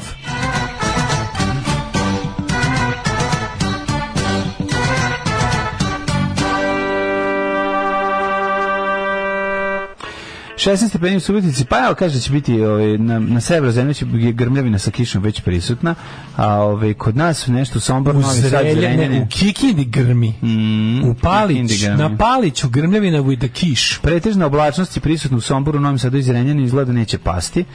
Delimično oblačno u Bajanskom Karlovcu i Loznici i Mitrovici, pretpostavljam da kod Krudija tradicionalno ne pada ni kap. Ili ako prošlo je tornado, znači on nema šanse da ne kod njih nikad nije da kod Krudija ili ono ili pustinja Arizone ili ono neka ono monsunska tornado nema monsun, a zna i tornado grune da sve počisti. Kikinda 18, Banjska Karlovac, Mitrovica 23, Valjevo 24, Beograd 24, Kragujevac 23, Smederevska Palanka 24, Veliko Gradište 23. Samo razmišljamo o toj Mitrovici. To sam te nešto. Zašto stalno razmišljam o Mitrovici? Šta nije u redu s tobom, čovječe? Sad ću ti objasniti zašto. Razmišljamo o Mitrovici i o njenom turističkom potencijalu koji je nula. Pa ne, potencijal je ogroman, nego iskorišćenost je. Da vide onu rupu u centru grada gde imaš par ostataka od firme. Nego radili su ni nešto, ali mislim stvarno grad koji je, kako bih ti rekao, tamo fali neko, mislim, zaista neko ko će se jako uzeti. Mitrovici treba bude, što se tiče Rimskog carstva, mislim, to bi moralo, turistički bi trebalo da bude jedan od najposjećenijih grada u Evropi. To was just another rimski utvrda kojih je bilo. Nije tačno, ali to vi što nije tačno. Ona je bila najveća utvrda rimskog, bi najveći rimski, jedan od najvećih rimskih gradova. U svom dobu, u Sirmiju. U svom dobu pozno rimsko carstvo. Moguće da su od svega toga da ostale samo i taj jedan, onih 100 kvadrata. Ne, bre, gde god za... Bio neka tamo? Bio sam. Si vidio kako izgleda to? Bio sam recimo pre 10-15 godina, nisam vidio kad su sredili. To je u centru grada jedna onako livada iz koje iz zemlje vire rimske ostaci. Mislim, lepo je, ali nekako to je to. Mislim, moguće da nemaš ništa nigde. Ili oni ne traže. Mora biti ima preogromno cena, pazi, gde god zabodeš nešto iz kopa, mislim, ceo grad je nalazište, znaš, nije ono sad... Moja guzica bogata nalazište. Pa da, evo sam moj probušeni kišovran, evo ti moj uzavreli jorgovan, što bi rekao Satan Panski, nego razmišljam samo od potencijalu, jel da koliko je zapravo neiskorišćen i da li sam ja u krivu. Mislim, kad smo od glagolskih oblika, Mitrovica je više perfekat nego potencijal, dobro. Negotin, ćeš ja malo sad. Crni vrh 15, Negotin 19, Zlatibor 19, Sjenica 17, Požega 19, Kraljevo 21, Koponik 17, Kumšurlija 21, Kruševac 22, Ćuprija 24, Niš 21, Leskovac 22, dok je u Zaječaru 20, Dimitrovgradu divnih 19, u Vranju 22.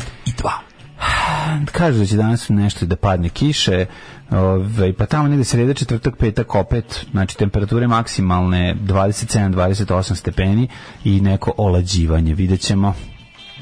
Šta je to? Šta je u stvari bodybuilding? Alarm! Svakog radnog jutra od 7 do 10 sa Mlađom i Daškom. 8 je časova. Radio Daško i Mlađa. Prvi program. That's Entertainment ili ti Minka, poznata pesma kao još Minka. That's Entertainment. Slušaj ovo, da pohvalim armiju Jugoslavovu. Juče tukla protiv grada na istoku Ukrajine. Nisu spasli Orlovat i Uždin, ali Banat je odbranjen. Grad nikad neće doći u Banat, ostaće selo zauvek. Kaže ovako, zadrljam pre neki dan uz YouTube i posle izvesnog vremena što ne reka mi se ne sklopi poruka, se probudim uz Agilast podcast. Zaspo i sve vreme si slušao Galeba, celu noć ti Galeb. bio na uhu. I čekaj, samo čekam da vidim nastavak, hvala će doći. Kaže, pomenuo vas Edo, kako nekad NS vezio za teiste, a sada za vas dvojicu. Edo bio u subotu, žao mi što nisam mogu da stignem. Da. Nekad vezio za teiste, a sada za vas dvojicu, čovjek inače pokido. Je li bilo dobro na Edo u majici? Meni se da bilo lepo. To je tako nekako stidljivo najavljivano. Znači, to je trebalo, ne znam, nadam se da je bilo puno. Znači, pa nemam nikako, prvo što jedino gde sam video promocije bio sponzorisani oglas na Instagramu koji mi je do duše stalno iskakao, ali nisam video ni jedno, znači nisam video plakate, nisam video ništa onako nešto da nekom sajtu najave, nekom portalu 021, ništa, neko je bilo jako stidljivo. I mislim, nadam se da je dobro prošlo i da ljudima koji su bili na svirci bilo dobro. I ja nisam mogao da stignem, nažalost, nisam bio tu, ali bi stvarno volao da sam ikako mogao. Pa, šta da ti kažem? Da, i kažete, bilo je, mislim, pogotovo ako se ne varam, on je izveo Slušaj materu i u celosti. Da je to bio povod koncerta 20 godina od albuma. Odlično. Pa kaže ovako, nad Palankom živa vatra seva, da vidimo da li Geekstiksa nema. Tito nije dopustio otkopavanje sirmima, sad bi to već bio Disneyland. Ajde, nije Just Another, bio je jedan od predstavnica. To ti kažem, bio je jedan od najbitnijih gradova van današnje Italije. Tako je, da ovo ozbiljno velik, ne znam kako to dovesti ljudi. Kako onda tako baš stvarno, kako je recimo tako neki, ne bi da lupim, tamo neki Gamzigrad je 100 put veći lokalitet od ovog Pa nije, o tome se radi nije. Pa bi si bio u Sirmiju, bio sam, Sirmijum je, da, ne znam kako ti reći, to je ceo grad. Znam, ali ga jako malo ima da ga vidiš. Mislim, nisu ga otkopali puno. Pa nisu ga otkopali puno, jer nema novca, sredstava i volje. Znači, to je, valjda ti... Sredili su im to sad dosta. Problem je što se naprednjački džiberluk kombinuje sa arhivskim poslovima koji su onda zajedno kada su sve to zajedno nije to upravo si, ali nije, mislim, Sirmijum nije otkriven za vreme Vučića, Sirmijum znamo od uvek i onda kao, ne mislim da čini mi se da je malo eksploatisan, to ću čini mi se da vidi ovako, problem je u tome što mislim da je malo da je lokalitet kao lokalitet slabo, da tu ima još da se kopa. Ma gde nema da se kopa, ima da se kopa gde god hoćeš. Da bi moralo da bude više ljudi na tom zaposleno, znaš, da kao da neko mi neverovatno tako nešto, pazi, to je lokalitet iz perioda, kaj je to, još u Kraljevini Jugoslavije tako iskopano, tako beše? Ma sigurno jeste. Ja mislim da verovatno su krenuli. Mislim da 20 godina, pa pretpostavljam, ali uglavnom, znaš, kao da baš nikom to nije, znaš, možda je to skupo da se ljudima ekspropriraju kuće, da se ruše i da se kopa. Vidi ovako, za to je potrebno puno novca, zaista jako puno novca i puno stručnjaka. Mislim, mi verovatno stručnjake imamo, novca nemamo, to sad kad bi se nekako organizovala, rade oni nešto na svojoj promociji. Vidi, meni često Mitrovica izleće na društvenim mrežama, oni prave neke... Kaže, većina grada leži na antičkim temeljima, ali znaš, onda ako je to nešto važno, mislim, to bi trebalo platiti, to što kažeš, ekspropriacija, plati se ljudima, evo, dobit ćete novu kuću na drugom mestu, ovdje osnovano sumnjamo da ima jako važna stvar zbog koje moramo da srušimo kuću i kopamo ispod, mislim, ali ne znam da li se to radi. Radi se, bre, kako se ne radi, ali kažete... negde u Italiji u nekoj šumi, da tako ljudi tako kopali, da je pronašli tako savršeno lep, beli, mermerni, neki deo, neke, znaš, nešto, tu međuvremenu se tu priroda vratila, nerasla šuma, a tu bi isto bio neki rimski grad, neki ozbiljan čini se u stvari mermer. Naprednjaštine hoće na lokalitet da turi kafić. I to ti je suština. Pa ne, kažem ovde, ja znaš da I hate naprednjaštine as much as the next man, ali mislim da ovo duže od njih, jednostavno, duže je taj, kako ti kažem, duže ne eksploatisan. Ne eksploatisan je postoji od pre, pa verovatno, mislim, ne znam koji su razluti, verovatno znaju ljudi, ali hoću ti kažem da je bio grad jako važan, da je velik, da je ozbiljan lokalitet, pite bilo koga iz Mitrovice, gde god, kogod u baštu ode da zabode luk, arpadžik da stavi kad grune motikicom izvadi nešto, mislim, da li deo grnča da li komad, ne znam čega. Ispred ideje na keo leškare 2 kuce i činjenica vode i hrane, dok čekam na kasi, pitam radnika obezbeđenja od kad hrane. Njih, kaže, on me pogleda s prezirom i kaže, ne, to im neki ostavljaju hranu. A onda dođu i ponižavaju prodavačice, dođu i maze mačke, a devojke niko ne pita kako su. Kaže, toliko o tome da će Vučićevo boljezganje nema nikakvog smisla. Pa da, kaže, ko zna, može se da počnu ljudi budu gori prema životinjama na ulici. Neće, to je jednostavno, mislim, ljudi će neće biti gore prema životinjama, samo što jednostavno to Vučićevo traženje krivca tamo gde ga nema i njegovu potrebu da se nađe žrtveno jagnje za svaku situaciju je mislim, kako ti kažem, kreteni su kreteni. Taj nije voleo životinje ni pre. Taj sigurno nije voleo životinje. Ni dok nije čuo od Vučića. Sad samo ima možda onako kao, znaš. Kaže, ima kafić na lokalitetu Palate. pucalo se tamo. Naravno da ima. Pa ne, nego ti kažem da je, mislim, arheološka iskopavanja dobro organizovana sa puno sredstava uloženih u to, mogli bi da podignu, jel da, malo Mitrovicu, da bude malo bojača bolje. Morali bi sve da sruši da bi iskopali nalazišta. Postoji kontinuitet stanovanja na istom mestu. Da. Neka se dobri čovek ne ljuti. Počeo mnogo da viče na sektaše. Mi smo pahuljici osetljivi kao i vi. Ljudi seru iz dobre namere. Kao kad te tetka nekada po 300 put pita kada ćeš se ženiti, a imaš 40 godina. Ma znam, to nije to ljudi, nego je 7 ujutro, poruka je juče poslata, ja to nisam znao, tako da ispričavam se zbog mog recepta. Mislim da samo u 7 ujutro prerano, kad ti kreneš u... Možemo je poslati da doće, mi možemo pročitati isključivo 7 ujutro. Pa znam, ali moram kažem, to je ono suštinski problem. Inače, naravno, kenjajte, to je neophodno u ovoj emisiji. Kenjajte, to je vaše ljudsko pravo. To je vaše ljudsko pravo. Reuters otkazana posete Sergeja Lavrova Beogradu. Sad Reuters, da li... Ajmo malo ćemo da vidimo o tome, da li logističar nije uspio da izlogističari, pošto je Ana Brnabić rekla, kako je rekla, kao dolazi Lavrov logistikom cijele stvari, bavit će se predsjednik Vučić. A izgleda nije, šta nije logistika? Navijamo da ostane tako da ovaj ne dođe, jer je to dobro za nas u svakom slučaju, plus naravno Vučić ispadne kreten, što je samo šlag na torti. Pozivaju se majstori, stolari, stakloresci, zidari, bravari, limari, tesari, moleri, tapetari, elektroinstalateri, bez obzira na godine starosti. Alarm svakog radnog jutra od 7 do 10.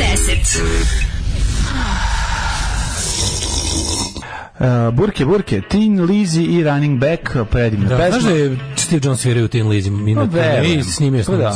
Svirao se Iggy Pop. Kakav je majstor Steve Jones, kažete. Ja sam inače pod utiskom serije Pistol, preporučujem svima FX-ova serija, mini serija 6 epizoda. Meni je to nešto najbolje što sam pogledao za njih mnogo dugo. Znači, pogotovo što je tema o kojoj znam apsolutno sve, pa mi je opet bilo uživanje. Pa sam opet nešto kao video. Kao, dobro, da šta su dramatizacije, šta su neka poetska tumačenja, tako to uglavnom jako mi sve prijelo. Smatram seriju zaista remedelom. Danny Boyle je rasturio. Kralj. Mislim, i znaš, kao, nekako likovi koje sam volao, sad ih još više volim, ne znam, Johnny Rotten mi je za nijansu kao, znaš, kreten je što se, mislim, on je kreten, mislim, ali kao što se duri, no nisu njega uopšte prikazali u negativnom svetlu u seriji. Svi njega su prikazali kakav jeste, nisu ga ništa naružili.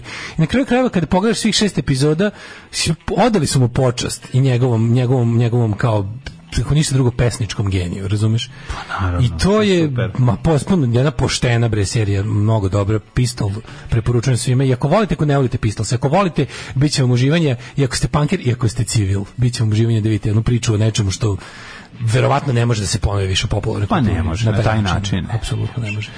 Tin Lizzy malo podsjeća Springsteena sa prve 2 ploče. Kaže ovako, jel neko rekao dobro čoveku da svi ustajem u 6, a ne u 11 zbog njega? Mlađa dobar čovek sirotinja je najveća sektaška zabluda. Ne, na kraju ćeš kao biće kao na kraju kad se snimi serija, kada Danny Boyle za 20 godina snimi seriju, vidjet će se da sam ja u stvari bio dobar čovjek. Pa da, to je to. Znači ljudi kao, a mi smo verovali hajpu. Da, verujem. Već, kaže, već duže vreme kroz misli mi prolazi misao kako je kontrarevolucija uspešno sprovedena do kraja. Apsolutno. Metode kojima su komunisti stvarali državu i vodili u progres, ovi su upotrebili da nas vrate u feudalizam. Kontrarevolucija je, pa ljudi imali su, kako da kažem, imali su ljudi 40 godina da isplaniraju. 40 godina su planirali svoju osvetu, jebi ga po samo planirali su jebi ga i dobili su dobro mesto da je planiraju. Sedeli su, razumeš, po Clevelandima i ovim Minhenima i tamo su plotting their revenge, to je mali problem. Gdje ima Pistol? Ima na torrentu. ja sam nekako sledio ideologiju Malcolma McLarena i Sex Pistolsa, pa sam uredno ukrao seriju i pogledao. Pa dobro, imam ja sam dobio, ako nekom treba da mu pošaljem. Nema streaming, ima link na Pirate Bay. Pa imate na Pirate Bay, da to skinete. Stiže Sergej Inkognito vozom iz Budimpešte. Biće to još jedna pobjeda naše Selaković diplomatije. Danas vam muzika kida, vi kidate, osjeti vam se kuratost u glasu. Pa ponedeljak je, ljudi, zato kažem, ono meni. Kaže, baš me zanima sad da Lavrov krene avionom za Beograd, bi ga neko srušio, bi kurac. Pa naravno da ga ne bi srušio, mislim. Meni se samo ne sviđa ta ideja da se on ipak pojavi nakon svih kao ne može, pa da se diže, da se hajpuje sve to, da bi on na kraju se pojavio kao Jagger. Mislim, to bi mi... Ne znam, to mi se ne čini kao dobra ideja, ali ajde, nadamo se, ako kažu da se neće pojaviti, da se onda zaista neće pojaviti. Da, mislim, da ne bude kao, uprko svemu. Ovo je javio Reuters, ovo još nije završeno. Prvo, meni je, zašto je to čudno? Ovo će biti operacija Pauk, da ga prokrijunčare u Tuleu. Mislim, projekat Novi Tul. Pa da, nervira me to, taj moment. Pa ne, hoću ti kažem da mislim, to kao... malo mi je čudno, znaš, ipak kad su ovako neke stvari najavljene ovako, znaš, gromopucateljno kao što je ovo, znaš, ti znaš da je kao i srpska diplomatija, ruska diplomatija ti jedno kurčenje, besmisleno kurčenje. To je nekako odlika svih tih ono despotija diplomatija, gde se zapravo ne gleda to kao šta je korisno, šta nije, nego varijanta je kao tipa mi smo rekli mi čvrsto rukaštvo, ja ću da vam pokažem kao mine is right, mine will be done. I to je taj fazon putinovski. Sad ovo je direktan blam ako ovaj ne dođe. Sad s druge strane, ovo što su mu skratili da preleće zemlju, što neko pita kao da bi ga pucali. Pa ne bi pucali, ali su ovi u fazonu kao ajde da ne povređujemo vazdušni prostor suverenih zemalja koje pritom jesu članice NATO-a. Sve te zemlje koje su mu skratile preletanje jesu članice NATO-a, razumeš? A NATO ima injury to one is injury to all politiku, tako da bi tu stvarno bilo veliko sranje. Mislim, nekako im nije... opet s druge strane, istina je da Lavrov može da sedne u avion i da dođe, da ga NATO neće oboriti. Ma naravno da ga neće oboriti. A zašto je NATO razumniji od njega? Eto, samo zato. Mislim, jebi ga samo za NATO ipak do sada sve ove poteze koje se povlače od početka rata u Ukrajini su mislim, ovaj izaziva veće sranje. A sad neko trenutno imamo pametniji popušta situaciju, razumeš? Pametniji popušta jer gluplji ima nuklearnu bombu. I sad ja znam da to ima svoj kraj. To sigurno ima svoj kraj, jer kao dokle god ti dopuštaš siledži da bude po njegovom, to je appeasement of Hitler, razumeš? Ne može se apetiti siledži se ne mogu kod tebe, mislim, nije to baš tako, nisu to samo takvi odnosi. Ti odnosi su mnogo kompleksniji i prožetiji, mislim, to nije... Jasno je to sve meni, nego ti kaže neće... Nije to baš tako crno i belo. Znam, ali iracionalni element u putinovskoj doktrini je jak. Mislim, iracionalni element jak je u samom njegov jeste jer on već 20 godina na vlasti. Zapadna diplomatija je ipak racionalnija od istočne. A naravno da jeste, ali ti kažem, mislim, tradicija istorija pokazuje. Ako pričamo o tome ko pored Putina može da utiče na njega, to su ljudi koji svi do jednog imaju i porodice i ljubavnice i živote dvostruke, trostruke i na zapadu. Mislim, tako da ako neko može da vrši pritisak, možda mogu ti oligarsi oko njega. Ali postoji znaš, kad ljudi kažu kao, mislim, sankcije rade, samo što kad se sprovedu kako treba. Sankcije te kako rade. Ovakve kakve su zavedene Rusiji ne rade. Znači, ovo je bulja. Ovo je sa previše rupa, jednostavno, naš, sankcije mora budemo gotovo hermetičko zatvaranje zemlje. I to što pritom kao, znaš, kad kažu, oni pogađaju samo običan narod. Jebi ga, pogađaju i običan narod. Ali nema običnog naroda u zemlji u kojoj zlikovac ima 80% podrške. Pa zajebite me običnog naroda. Narod u jednom trenutku je poludeo i narod treba isto bude kažnjen. Ne može narod da bude večito je aboliran, a da se kazne samo kako se zove, kao mi ćemo selektivno, pa to kad izmislite granatu koja gađa samo glavešine, onda može, a pošto to ne postoji, jebi ga, mislim, stvarno još niko nije uspeo da, znaš, kad ti skidaju tumor, skinuti malo zdravog okolo, uvek se tako radi da se napravi jedna vrsta otklona između zdravog i bolesnog. I mislim, pošto, mislim, ne možemo da prebrinemo činjenicu da to što se dešava u Rusiji, možda sad ne znam konkretno za rat u Ukrajini, ali ono sve što je dovelo do rata u Ukrajini, čitaj Putinov režim, to podržava ogromna većina Rusa. Kao što je u ovoj zemlji većina ljudi podržava Aleksandra Vučića. I sve što se desi u ovoj zemlji jeste krivica Aleksandra Vučića, ali je odgovornost naroda. I to je ono što mi slušamo od 90-ih, kad mi kažemo ne postoji kolektivna krivica. Pa ne postoji kolektivna krivica, ali postoji kolektivna odgovornost. 100 put to objašnjavaš ljudima. Da kada kažeš zašto smo kažnjeni, zašto smo mi kažnjeni, zbog ne znam čega, svet nam je time pokazao da on u stvari ima nešto protiv nas, a ne protiv... Pa ne, nije tako. Znači, krivci su jedno, odgovorni su drugo. Kada recimo ti... Nemam pojma. Ako recimo oslabiš mere obezbeđenja i čovek sa puškom uđe u školu i pobije 100 ljudi, taj koji ih je pobio je kriv, a taj koji je sklonio mere obezbeđenja je odgovoran. To su razlike. Znači imaš po meni imaš neka 3 stepena krivice za bilo koju učinjenu stvar. Jedno je direktni počinilac, on je krivac. Onda imaš enablera, to je čovek koji je omogućio, to je čovek najbliži krivcu u nekom moralnom smislu. I treći je onaj neodgovorni koji je spustivši nivo svoje odgovornosti pustio da ova dvojica zacare. I to bi otprilike tako bilo. Tako da, te priče o nevinom narodu, mislim, znaš, kao nevin narod je ono što se desilo Jevrejima u Drugom svetskom ratu je stradanje nevinog naroda. Ono što se desilo Nemcima u Drugom svetskom ratu nije stradanje nevinog naroda. Tako da kada jednostavno narod, šta ti je što spoludeo, šta farbaš? Radim to već nekoliko dana i prijemi. šta je, oštriš olovku? Oštrim jevicu olovke, ne crtam, nego senčem mi po površini. Vidim da se jako mi prije. Se naoštrio. I znaš, onda kad kažeš takve stvari, s druge strane, ovi da, kao Lavrov sada krene, ovdje, mislim, neko bi u komandi NATO procenio da nije vredno počinjanja nuklearnog rata to što krete naš da dođu naš ono, pošto mi smo trenutno sprečeni da popušimo Rusima, jako želimo, a pošto je kurac daleko, onda ovo što nam ga donosi je trenutno sprečan. Mi sad tražimo način kako da popušimo, razumeš?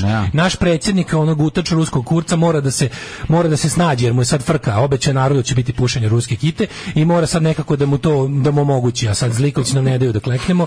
Znaš, i onda je sad ta situacija, ali ovo je nešto kao obećao. Mislim, naravno će naći situaciju. Vučić uvek može da izađe. Znaš, kad when all else fails, on izađe i kaže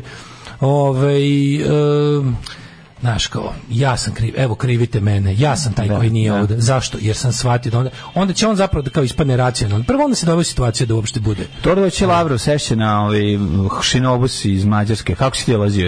Znači, doći do Mađarske. Fore u tome što onda bi došao do... Mađarska mu, na primjer, nije zabranila Mađari su verni kerovi Putinu. Znači, može doći. Ne može, mora preti preko Ukrajine, a Ukrajina će ga gađati. Ukrajina će ga gađati. To je zemlja koja je u ratu sa Rusijom, pritom nije deo NATO, niko ne može da...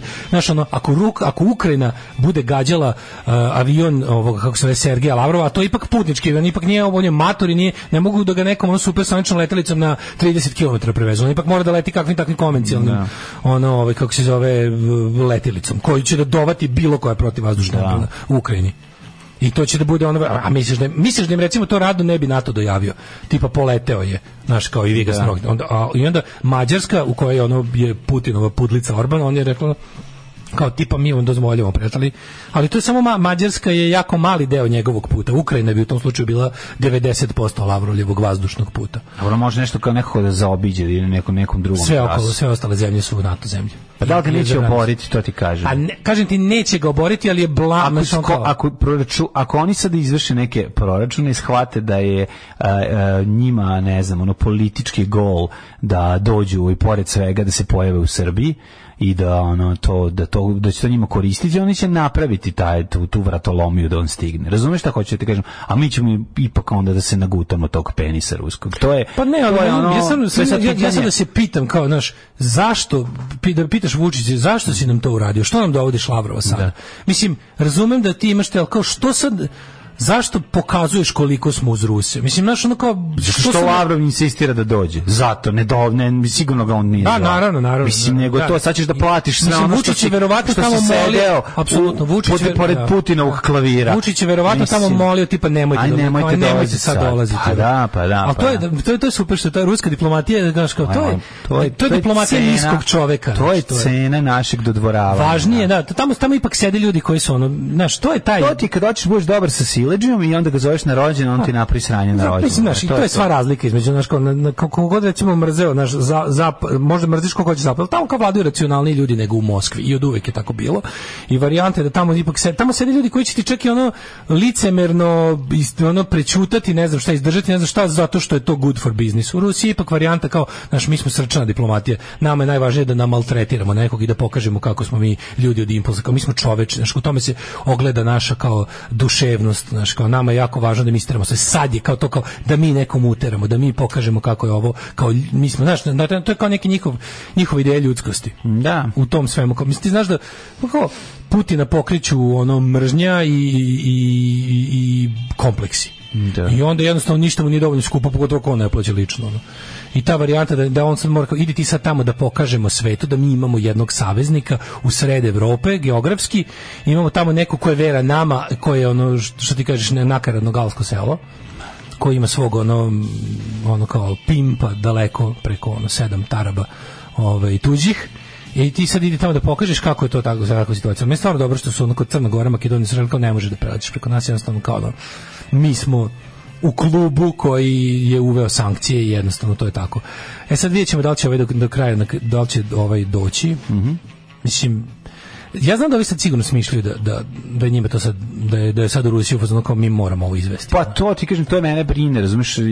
Ali ne verujem da će ići u principu po svaku cenu da preleću teritorije zemalja koje im to ne dozvoljavaju. To je nekako banditski, razumiješ? Ali opet ko zna u kom su oni sad stupnju sada ludilo. 3 dupla viskija. Možete Valentine, Johnny Walker, Black Label, White Horse, dupla, brate. Nema da genja, brate. 3 dupla viskija. Alarm sa Mlađom i Daškom.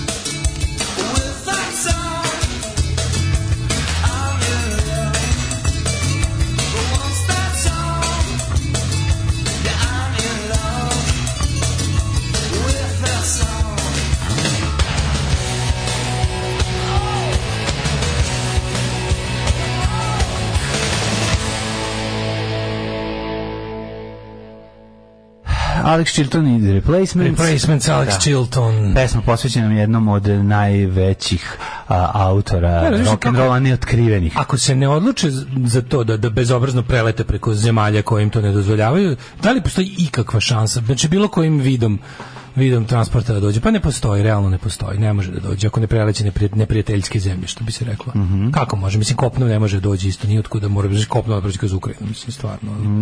Kako je to moguće? Mislim, ti ljudi su trenutno, sankcije znači da su ti ljudi, pored toga što je zabranjeno preletanje ruskim avionima preko vazdušnih prostora do zemalja, ti ljudi su trenutno, osim u slučaju, ne znam, diplomatskih pregovora i ostalih stvari, tipu Ujedinjene nacije, ne znam šta još izuzeto iz toga, Rusija, zemlje Evropske unije su zabranile ulazak ruskim diplomatama sa, kao, razumiješ, i to se odnosi i na to. Bilo bi mu uskraćen ulaz u bilo koju od tih zemalja.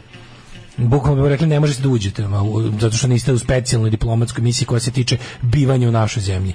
A da dođete u treću zemlju, mislim, to je... Može li Lavrov preko Neuma?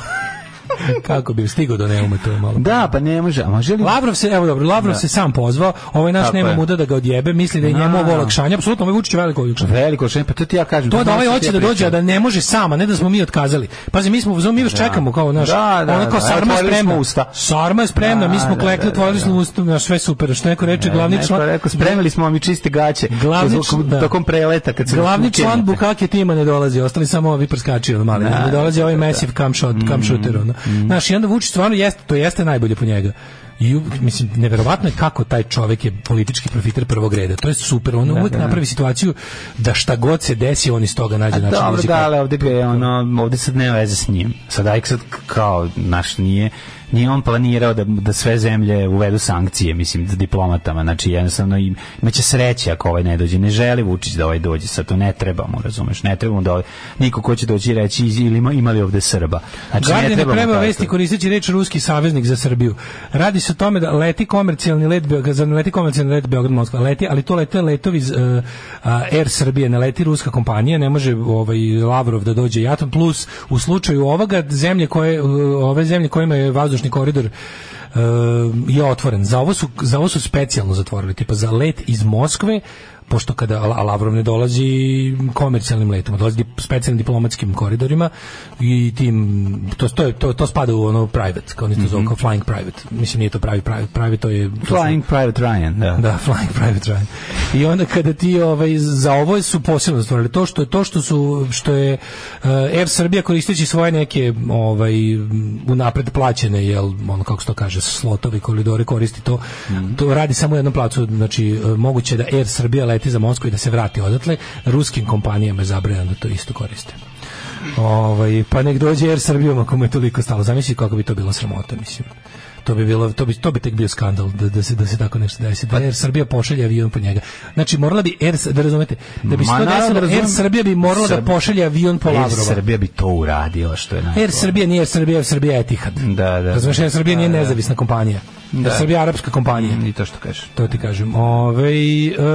Jedan tabloid na naslovnoj strani već pere Vučića kako je jedino on znao da će biti problema sa posetom Lavrova.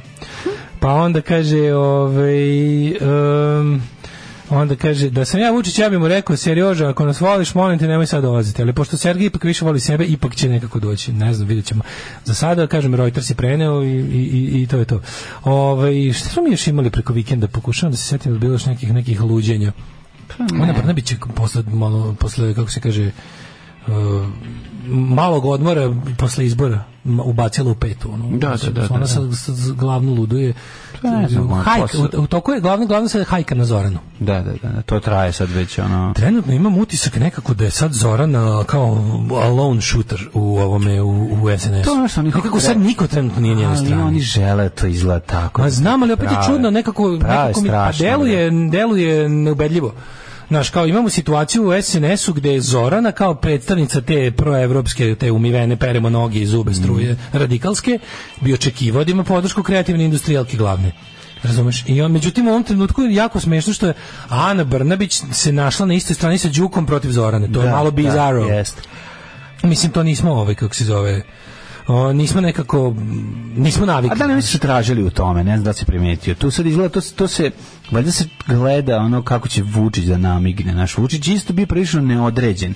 Malo je iskritikovao Zoranu, ali to je sve bilo onako, naš kao otac koji nadgleda situaciju. Nisam vidio da se Vučić oglasio po ovom. A Vučić se oglasio prilike... nisam ispratio, izvini. Pa rekao je ono nešto prilike... Pa nije da solira. Nije li da solira, ali nije možda u pravu. Više je primetio kako postoji neki koji soliraju. Tako sam. Se Vučić nije, meni to problem. Ja priznam da nisam ništa zakasio. Pisalo bilo je u fazonu samo kao, eto. Ja sam vidio da mene je bilo začudilo kada je Ana Brnabić tako otvoreno stala na stranu Đuke. Pošto tu su uvek se isteruje kada treba, ko su kao lice tih frakcija. Đuka i Zorana, imaš to kao, znaš, imaš to rusko radikalsko lice i evropsko demokratska strana, to jest G17 plus. Znam, da, ali mislim to ne je tako. Mislim da su oni samo jednostavno neke kao table za oglašavanje na koje se lepe brendovi koji u tom trenutku su sponzori. Zorana i Đuka se zaista ne vole. Ne, zaista se ne vole. Prvo zato što Zorana je ono... Zorana i Đuka se zaista ne vole. To nije fake, znaš, kako oni to posle kanališu i na koji način oni to vade i intenziviraju. Đuka radikal, brate. To ti kaže, znaš, nema šanse, ne mogu, oni zaista jesu dva sveta i ako se našli... Pa jesu dva sveta. Ali, mislim, u tome je sva zloba Srpske napredne stranke, što ta dva sveta, znaš, kao, zajedničko im je sitno sopstveništvo, to im je zajedničko jer su oboje secikli. Zato su se tu našli. Dole su ljudi koji su nezajažljivi, nemaju realnu sliku o sebi, misle da vrede mnogo više nego što vrede i jednostavno su ljudi koji su sve je moje dok se ne dokaže suprotno, a ko bude dokazivao ćemo skloniti. I onda imaš varijant samo što jedan pritom ima estetiku naš tu neku drveno, kameno, suvo lisnu, to je Đuka, a ova druga je pokušaj Chanela. Pa to ti kažem, znaš, mislim, to je ono kad Đuka dođe, ćao, šta ćete popiti, ovo se okrene i napravi jednu facu, ovo su šokovi, razumiješ, nije, mislim... Kaže, po meni je Zorana uvek bila escape plan, ona će kao da se otrgne i preokrene vlast da ne bio prava opozicija, odnosno da se, pa misliš da je ona kao taj konačni, kao final mehanizam, da će kada aktiviraju Zoranu, da će to biti konačno, da se čak može stranka i promeniti ime, kao da će to biti u stvari nova neka politička organizacija koja definitivno više ne može da se optuže da je radikalska. Pa, ja mislim da to samo zavisi od trenutnih okolnosti, da je ona potrebna ili nije. Znači, kao odaberi svoju postelovinu, da će se desiti scenario 1 ili scenario 2, u tom slučaju ti agenti spavači se bude i rade te stvari koje treba da rade. Ne, iskreno, čudno mi je da se Ana Brnabić stavi, mislim, ako je Zorana escape plan, onda je idealna prilika da Ana Brnabić stanje njenom. Mislim, radi se o tome da zapravo Zorana govori tačne stvari. Zorana trenutno govori ono što je istina, pritom ne govori to na način da ošteti stranku. Pa naravno. Zorana mi je sad, ja ne vidim zašto, oni nekad nisu jasni. Znači ja znam da su oni udruženje lopova na prvo mesto, i da su ali mi opet nije jasno, sad se pojavljuje mi se osoba koja može da ih prevesla u novu etapu krađe. Ova se etapa potrošila. Kapiraš? Kao što moraju povremeno da budu jako evropejci da bi se stiglo novo da se ukrade. A to će trajati jedno kratko vreme da će oni kasnije zakopati te ratne sektore. Ma ne, nego ti kažem, čudno mi je da se sada Ana Brnabić koja ima kao nemam pojma, kao ti hoćeš da gledaš neki bend, ja ću gledam drugi bend i konačno se javi taj bend koji ja hoću da gledam i ja vam kažem, Mlađe, upravo treba da dovedemo ovaj drugi. Znaš, to mi je čudno. Da. Obično su njih dvoje, nekako su mi Zorana i Ana su mi jedan sektor stranke i kažem ti, ne samo ideološki, nego u ovom slučaju ona je rekla EPS-om se nije upravljao dobro. Pritom nije rekla i to ne znači da SNS ne treba da nastavi da upravlja EPS-om. Nego bilo kao, to je bio jedan, kao, napravili mi idealnu situaciju koju čak može se kaže, to je bio jedan ali ne brinite, uz mudro vođstvo predsjednika Vučića koji sad ima odrešenije ruke nego ikad, mi ćemo da napravimo bolje nego što je bio ikada. Pa da, mislim, to je... I ja sam mislio da će se na to ići. Pa i on vjerojatno će se ići u jednom trenutku. Pa da, ali ovi sad im je stvorila situaciju za to genijalno, a ovi ne koriste. Ma koristit će, samo dale, sad im je to jedno nedelju dana imaju priče vezane za to. Mislim, ja mislim da to priča je fabrikovana kriza, razumeš, među njima. To nije prava stvar. Kako oni stvari mogu da potegnu naoročeno. Dale, ja mislim da oni rade po receptu koji su dobili, jel da, od svojih timova kojim služe za dobijanje izbora. Od Hugijeva zaštita i ostalih izraelskih. I oni njima vjerojatno služe za to i daju im instrukcije. U instrukciji kaže, otprilike kao veliko je sranje, vadite puške. To je Indina ideja emisija. U 52. nedelji ćete napraviti to i tu, da desit će se to i to. Aha. I tu ćete imati onda mjesec dana da ispod žita radite druge stvari. Oni su dovoljno anestezirali društvo da bukvalno neverovatne stvari mogu da prođu. Znaš, onako, neverovatne stvari mogu da budu rečene. Oni prave opoziciju vlastnim redovima lažno. Shvataš? Nego mi je, znaš, način na koji su skuvali narodi, desenzitivisali ga skroz. Znaš, ti se možeš, ne čudite recimo da jedan za drugog naprednjaka u žaru borbe izjavi ti si poznati pedofil, jebo si to i to dete, razumeš, i da to bude i potkrepljeno tabloidima 2 dana, a onda samo da prestane, jer su oni navikli da njihove reči nemaju nikakve realne posljedice.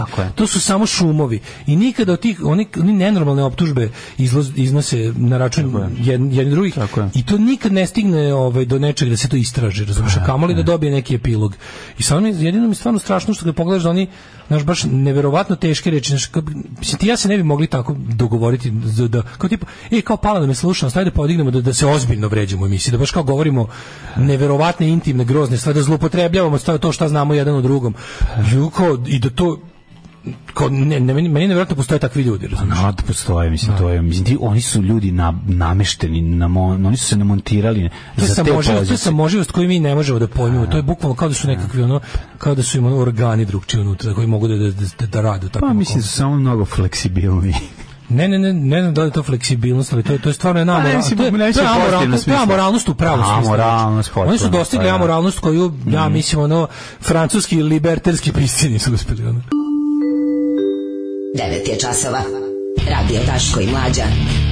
Prvi program. Kaže ženje, kakva je ovo HVO muzika? To je Hrvatska mora pobijediti muziku. Ministar kada obično izjavu za jedan dnevni list i stvori se rat rečima cirkus. Eto, tu smo, te smo. Nisu ni fleksibilni, nisu amorfni, bez oblika, bit će sve što treba za malo vlasti nad nekim i nešto love. Znaš, on kad ide požar ka tvoje kući, pa ti potpališ vatru dalje malo, a blizu kuće da te ne pojede stihijska vatra. To je njima Zorana. Đuku nikovo ne voli, ne samo Zorana. Nisu je dva sveta, to je jedan svet, secike se, sve ostalo je periferno. Pa kažem, da, jesu dva sveta, mislim, ljudi, znači sve problem, jesu oni saveznici. Ali su saveznici koji se realno intimno ne vole, jer oni jesu ipak dva kulturološka modela. Zajedničko im je to da su lopovi, znaš, imaš i ono kao, to po dve skale idemo. Po jednoj skali su jednaki jer su lopovčine koje kradu sve što nije zavrano, po drugoj estetskoj skali su ipak različiti. Razumete šta hoću da kažem? Stilovi su im različiti. Znaš, Đuka kad ukrade, jebi ga on. Đuka kad ukrade, on ode na hodočašće da preslači mošti u tumane, a Zorana ipak ode u fin restoran. Pa onda ovako. Srbija kupila 20% vlasništva, otkupila od Etihada. Sad smo 70-30. Rusija ima vazdušno-kosmičke snage, doći će preko kosmosa. Da li ti znaš što je meni, kad smo kod priče o kosmosu, nešto jako interesantno. Direktor Roskosmosa, te ruske svemirske agencije, gospodin Rogozin, mislim, taj čovjek je nacista. Taj čovjek je pravi pravcati ruski nacista. Znači, ne da sad ja ću da ga uvredim pa kao to, kao Putinov fašizam, nego to je čovjek koji je ceo svoj život bio član raznih ruskih pravih pravcijatih nacionalno-socijalističkih organizacija. Znači, Partija ruskog jedinstva, NSU i ostalo. Znači,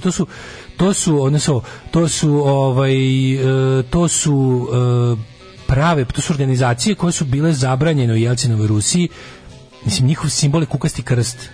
To je, Rogozin je bio, za njega su ljudi poput Limonova bili previše levo, on je bio član on je bio član i Pamijati pre toga i to su sve ruske neonacističke organizacije nastale krajem 80-ih koje su delovali legali za vreme perestrojke, izbile u neku vrstu javnog delovanja ranih 90-ih, zabranjene. Jedan je od organizatora onog ruskog marša, to je neonacističko okupljanje. Sad meni je toliko smešno, licemerno i glupavo da mi slušamo od Rusije kako se u Ukrajini sprovodi denacifikacija, gde likovi poput Nacionalnog kongresa desnog sektora ili na kraju krajeva bataljona Azov su stvarno politička margina. Da. Jeste strašno što je nešto poput Azova uopšte dobilo u ruke oružje. To je stvarno strašno. Ali ljudi ne znaju da u Rusiji od 90-ih postoje organizacije neonacističke prave pravcijate koje se dive Hitleru, koji imaju stotine hiljada članova. Znači, svaki problem, to smo već pričali, svaki problem koji bi na Ukrajina imala sa neonacizmom je u Rusiji bar duplo veći. I onda lik koji dolazi iz jednog takvog miljeja, kao što je ruski neonacizam, poput tog Rogozina, on u jednom trenutku, zbog nekih stvari, ljudi kažu bolje upućeni u ruske prilike, zbog nekih pritom i kriminalnih radnji, on biva ucenjen od strane vlasti.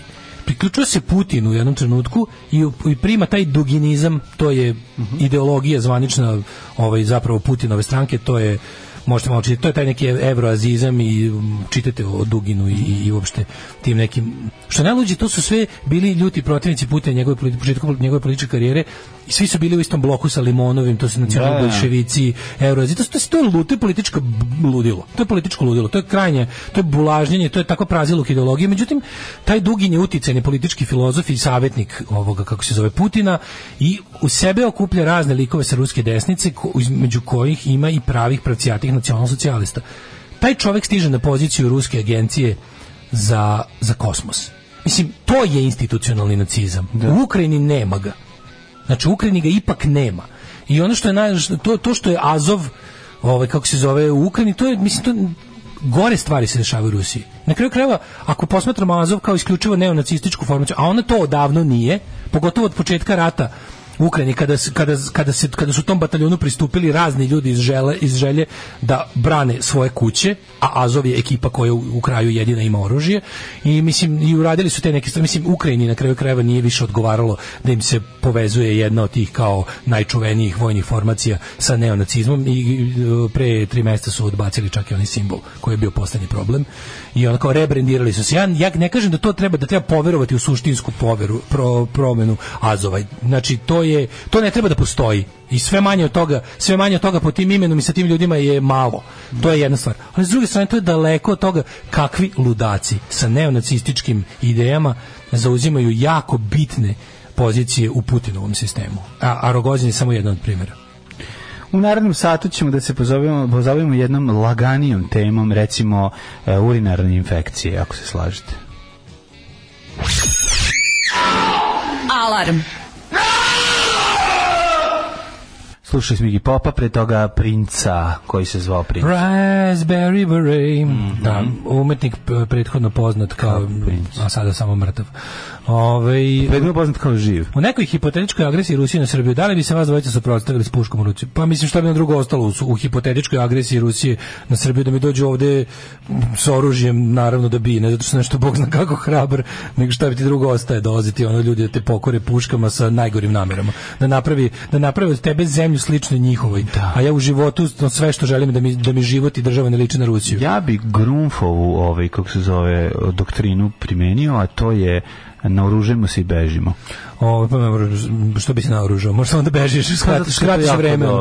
Skratiš vreme. Ali mislim, to bi bila situacija stvarno, da sad vidiš kao, mislim, to bi bila užasna stvar. Mi bi jednostavno imali bi okupaciju koju želi većina stanovništva. Onda bi mi bili u nekom, mi koji smo protiv toga bi bili zaista u teškom paklu. To bi bilo jezivo, ali mislim, u nekoj hipotetičkoj situaciji agresije Rusije, koje tako sanjao sam je nekoliko puta kao noćne more, da tipa kao ti imaš situaciju da znaš ljude koji bi vodili ruske egzekutore do mojih vrata, kažu tu on živi. Mislim, znaš koliko ih ima u Novom Sadu, samo stotine.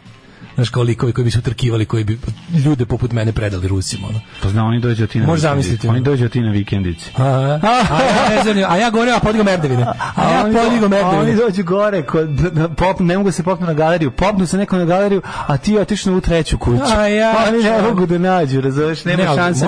Možda zamisliš tu situaciju. Vi morate nama podići Patreon da bi mogli imati više vikendica. Kad treba bunker jer samo možemo tako da se krijemo. Da preživimo rusku invaziju. Red Dawn da preživimo. Znaš Red Dawn? Da. Ne, nego ti kažem da mi je to tako nekako, gledao sam sada ovu dokumentarnu seriju što sam vam preporučio, kažem, serija je okej, daleko od toga da je odlična, mogla bude mnogo bolja, život pod okupiranom Beogradu što si preporučio. Si gledao neku epizodu? Nisam. Ima to 6-7 epizoda, obradio na YouTube-u, zvaničnom Beogradskom TV Beograd. Da, kažem, zanatski loše izvedena, nažalost. Sagovornici su okej, ima dosta apologetike, kolaboracionista, što meni je odvratno, ali nekoliko sagovornika su bili čvrsto na antikolaboracionističkim pozicijama. I tu bi isto ko, ne znam, Maju Vasiljević i ovog njenog kolegu iz koji je to muzej, mislim to Narodni muzej, uglavnom ekipa sa istorijom, ima neki naravno, neverovatno mi je da mlađi istoričari imaju više razumevanja za kolaboracioniste, to me ne, a ima jedan mlađi koji je bio baš onako, postoji nivoi kolaboracije, mislim, postoji nivoi kolaboracije, ljudi su tamo jasno govorili, ali je sve kolaboracija, bilo mi jako teško da, znaš, da li je to što je, ne znam, ovo kao bila kolaboracija, pa bila je kolaboracija. Znači, nemoj zajebavati, bila je kolaboracija. Kolaboracija znači saradnja. Da li si sarađivao sa organima uprave u okupiranom Beogradu? Jesi. Ti si kolaborant. Nije isto kada si... sad, lepo bi bilo... Nisi isto kad si ideš i buš potkazivač koji radi, naravno si to je ono. I u tome se i razlikovalo da li će neko izgubiti građansku čast na neke godine, a da li će neko mastit konop. To je, partizani su vešali, partizani su streljali. Ali, hoću kažem da, znaš, ne samo to, nego i u tom... Mastiti metak. Ne samo i to, nego i ovim običnim kolaboracijama imaš ljude koji su kad tad, nema veze, nek su možda i bili kao ako su recimo 43. 44. Postoje ljudi koji su iskoristili kolaboraciju za nešto dobro i to im se svakako pisalo. Nekima se nije pisalo. Nekima je bilo i nepravda. Mislim, kako vam kažem? Naravno da je bilo nepravda. Naravno da je bilo nepravda, jer posle 4 godine terora okupatora i njegovih domaćih govnara, normalno da neko dođe popizdao iz šume iz roka neko. To je tako, ali ja uvijek to kažem. To su isto, kako se zove, ti ljudi koji su stradali nisu žrtve antifašizma, nego žrtve fašizma. Tako da, mislim, jednostavno zla vremena od svih, zle okolnosti nekako pozlijuju sve ljude, pa i dobre ljude. Ali ti znaš kao, i sad tako zamišljam, ali ono u čemu su se svi složili manje više ispravno, lepa bila tako tipa kolaboracija pokazala pravo lice, mislim, kakvoća kolaboranata i tih ljudi koji su što su više bili u dupetu okupatora. To pogledaš njihove predratne biografije, to su sve neostvareni, znaš, ne Velmar Janković, slični ti oni Svetislav, kako se zvao, Bože, kako se prezivao, Svetislav, Jovanović. Bule Gonc. On je što bio ekipa koja se gurala u obrazovanje i ti neki ono kao to su najgori gadovi. Pa to je neostvarenost ala Adolf Hitler, mislim. Ali sad pazi, taj ljudi nisu imali Twitter da se prikažu napred. Tad su ljudi znaš ih po nečemu, znaš im delovanjem, znaš da kad se pojavila nakaradna politička ideologija da joj se polako priklanjaju. Danas, ti znaš, kao ja imam svoj krug pacijenata na Twitteru koje znam da bi ono ruskog vojnika vodili do moje kuće da me ubije. Razumeš, znam te likove. Kapiraš ono kao... Dobro, to se misli, takve stvari se ne mogu dogoditi. Naravno, ali neko je pitao. Pa mislim da, to bi značilo da je ono sve države okolo padnu prvo pod rusku čizmu da bi došlo do Srbije. Mislim, malo je... ali šta se svašta dešava? Mislim, malo je i grozna budućnost koja može da se dogovori. Ako krene appeasement of Putin i oni odluče da gvozdena zavesa nova padne, gde pa mora ovde biti granica, ne mogu što je najluđe možda padne preko nas, jebote, ono razumeš, može, pogotovo u zemlju koju ti ljudi žele, znaš. Mislim, mi sad nemamo rukovodstvo. Izbići ćemo u Crnu Goru. Mi nemamo rukovodstvo. Koja je u NATO. Mi nemamo. Šta sad? Pa znam, mislim. Ali ja volim da živim ovdje gdje živim. Pa volim i ja, ali volim i da sam živ. Radije nego da sam dobar primjer, eto kako je bio ponosan na ono istreljan. Mislim, ne znam nisam. Ne znam nisam. Ne znam stvarno nisam. U takvim nekim stvarima ne znam. Hoću da budem onaj u vicu koji kako kaže mene su streljali. To je dobro. Ne znam, meni nema pojma, znaš, kao dobro. Ja znam, pičku, ja znam, eto, ja kažem da znam. Ja ne mislim da u nekom hipotetičkom ratu vredi dati život za odbranu ne znam čega. Mislim, pošto ovog trenutka ne znam šta znači odbraniti bilo šta u situaciju u kojoj bi mi kao bili pod Rusijom. Mislim, ovo je toliko šta bi bilo kad bi bilo. Dobro, tako što je bilo. Pa okej, shodno tome, verovatno bi se okolnosti promenile, pa bi možda izgledalo nešto malo drugačije, pa bi možda ja i drugačije razmišljao. Ali ovako dok ovo pucamo tako, eto, u svemir i onda mi mogu da kažem bilo šta, pošto ne znam šta bi se dogodilo. Nemam predstavu. Ala kidam punk, došao sam do Atine. Pokidam Ćola se setio panga kad smo krenuli igricama i ne pušta ga od jutra. Aha, bravo. Ja ću da izbjegnem u neko holandsko selo kao Johnny. Odlazak je posljednja opcija, ali je opcija.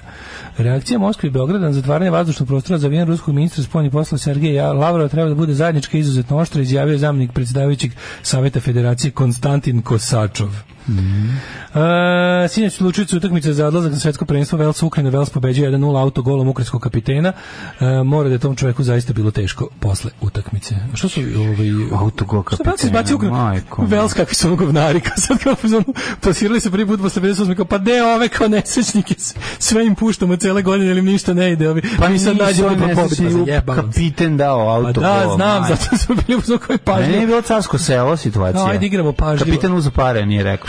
Igramo pažljivo, kao tipa učinimo Ukrajini i ovi medalj naš ovoj zasere beyond, sad stvarno ne možemo.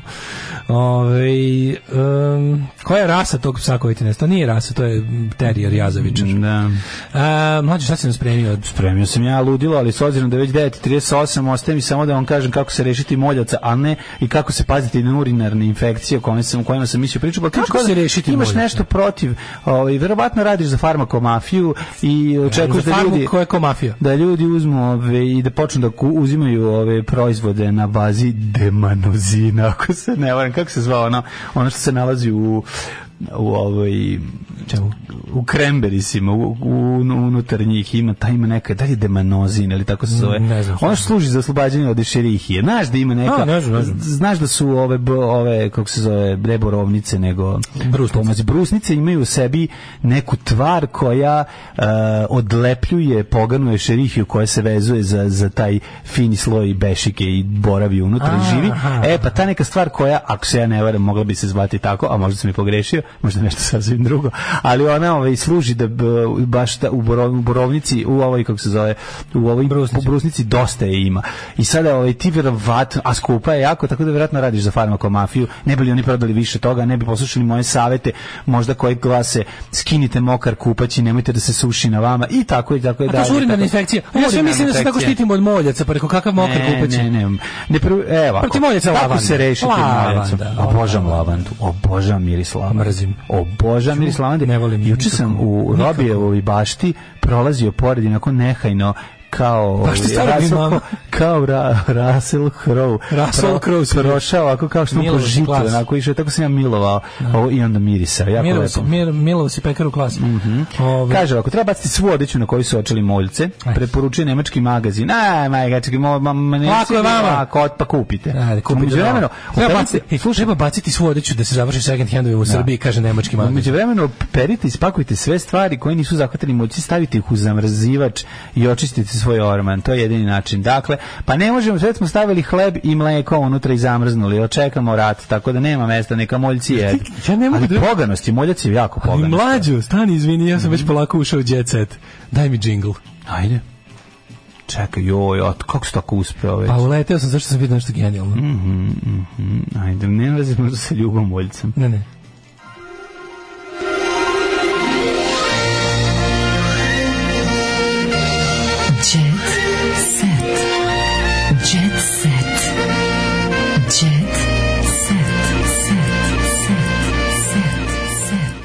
Slušaj ovo. Ajde. Blic je uveo i ozvaničio svoje čučenje na aerodromu. Aha, šta je sad? Rubrika im se zove Stigli tezgaroši. Znači dobili su svoj, ako naš ono kad oni naprave. Stigli tezgaroši. To je znači čučenje na aerodromu i slikanje ljovih koji se vraćaju sa gostovanja. Ko je svirao gde ima? Evo, MC Stojana su uhvatili. Mnogi pevači juče su sleteli na beogradski aerodrom. Ponedeljak je moj omiljen. Znači da smo se uvijek žalili kako nema jet seta ponedeljkom, a čudno jer ovi rade ko blesavi vikendom. Ma ludilo. I Blic nam usliši želje i pošalje svoju stalnu ekipu da džedži. Stvar sve čini apsurdnijom i jadnijom to što je aerodrom raskopan. Što večito kad ih uslikaju tamo gde mogu prvo mesto gde mogu da ih uslikaju sve nakon što izađu iz ove carine i pasoške kontrole je tu gde je raskopan. Ne znam, Aerodrom Prokop, da. I to izgleda prejedno, da oni stvarno svi izgledaju kao da ono ih neko kupi na nekoj divljoj železničkoj stanici gde su ljudi zamolili Mažinović da stane, iako nije planirano. Malo život je lepo, će se kupati u jezeru. Malo je život je lepo. Znači, i onda gledamo jet set, a večito iza neke razbacane cigle i armature. Mnogi pevači su sleteli na beogradski aerodrom, ali šuški su držali blizu sebe. Prvim taksijem otišli do doma. Među njima jedan od retkih koji je otišao svojim automobilom je MC Stojan. On je svoj fluorescentno zeleni automobil parkirao tik fluorescentno zeleni. Najdžiberski. Beyond all belief.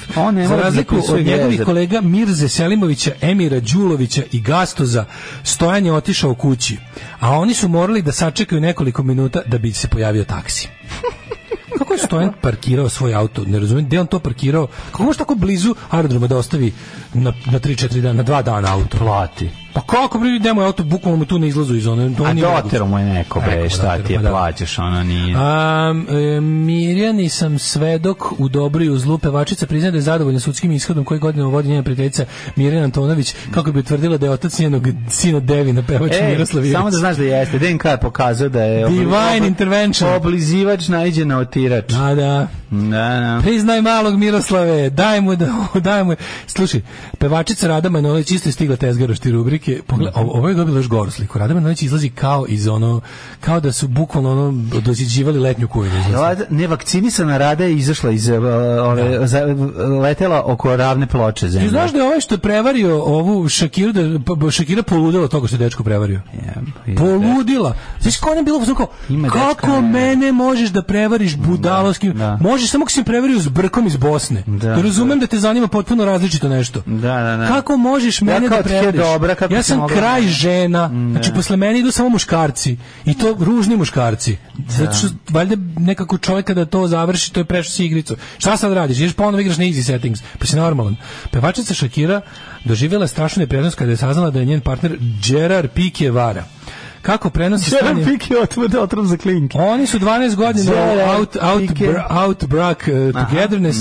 Imaju 2 dece, sinove Milana i Sašu. Da. Milana i Saša. Naš čovjek Srbi. Naš čovjek Gerard. Tako je. Gerard Depardieu. Gerard Piqué otrov za klinke. Šta kaže? Pre nekoliko dana završilo u bolnici kad je saznala za prevaru. Ja razumem čovječ, to je isto, mislim. To ne razumijem. Grozne. Žalba Sandre Meljičenko zbog sankcija Evropske unije. Uveli Sandre Meljičenko sankcije. Živi na brodu, znaš, i onda jako težak. Žena na brodu je problem. Živi na nosaču aviona. i onda je problem, znaš, ne može da zove ove svoje drugarice, recimo da dođu da nastupaju na njenom brodu i tako.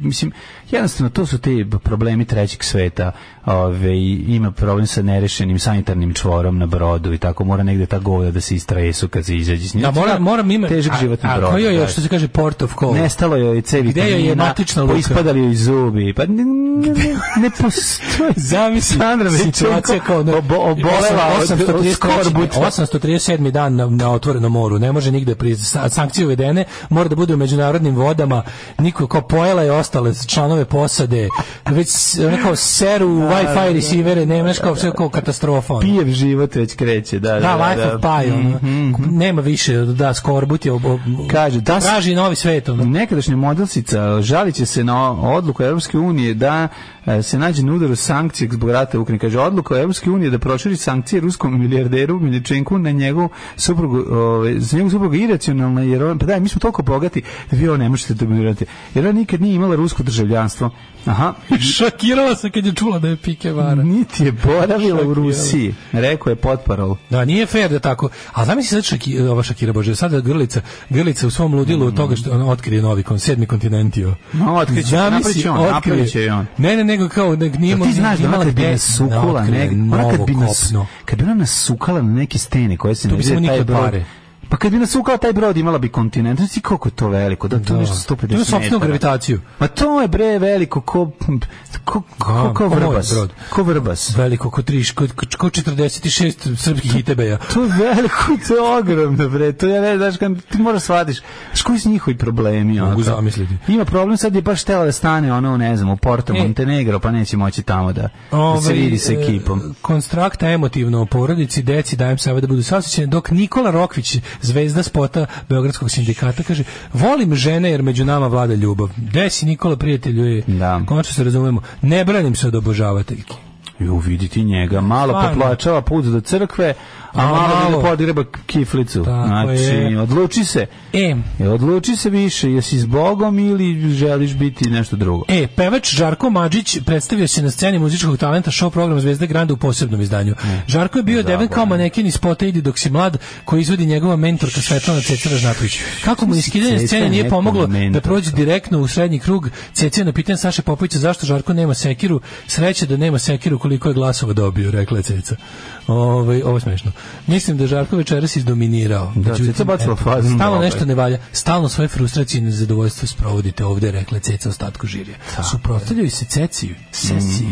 I za kraj ostavljamo... Đuričko dobio sve pohvale od Winona Rydera i Stephena Kinga, velika slika njegova je druženju, odličan je u Stranger Things, gledajte, zabavno je. Za kraj bi samo rekao da Luna Đugani i njen muž Marko, kada imaju obaveze, ćerku im čuva babysitterka. Što ne odu dedi? Poš nije u redu. Kako ne? Pa jebem ti, pored onakvog dede one uzimaju. Oni stana. Ne bude kakav deda, takav unuk. To je bila dobar film. Bi gledali kakav deda, takav unuk sa Đugani. Gde je Đugani? Đugani, de ovaj kako... Ja ne bi Gazmenu dao. A dao bi Hamidu. Hamidu bi dao. Kako ne? Đolitu bi dao da čuva. Kako? Ba ne bi, znaš, jer ipak, znaš, kao ne može deda se ne javlja, otišao kod dilera. Znaš, malo nije, ali bolje deda se ne javlja Džuska ne može da se javi. Radi na novoj koreografiji. Pa dobro, naš pater familija njemu bi dao da čuva i znam da bi to bilo dobro i Slađi bi dao. Dobro, čekaj, tu ima Anabela Bukva, ima baba.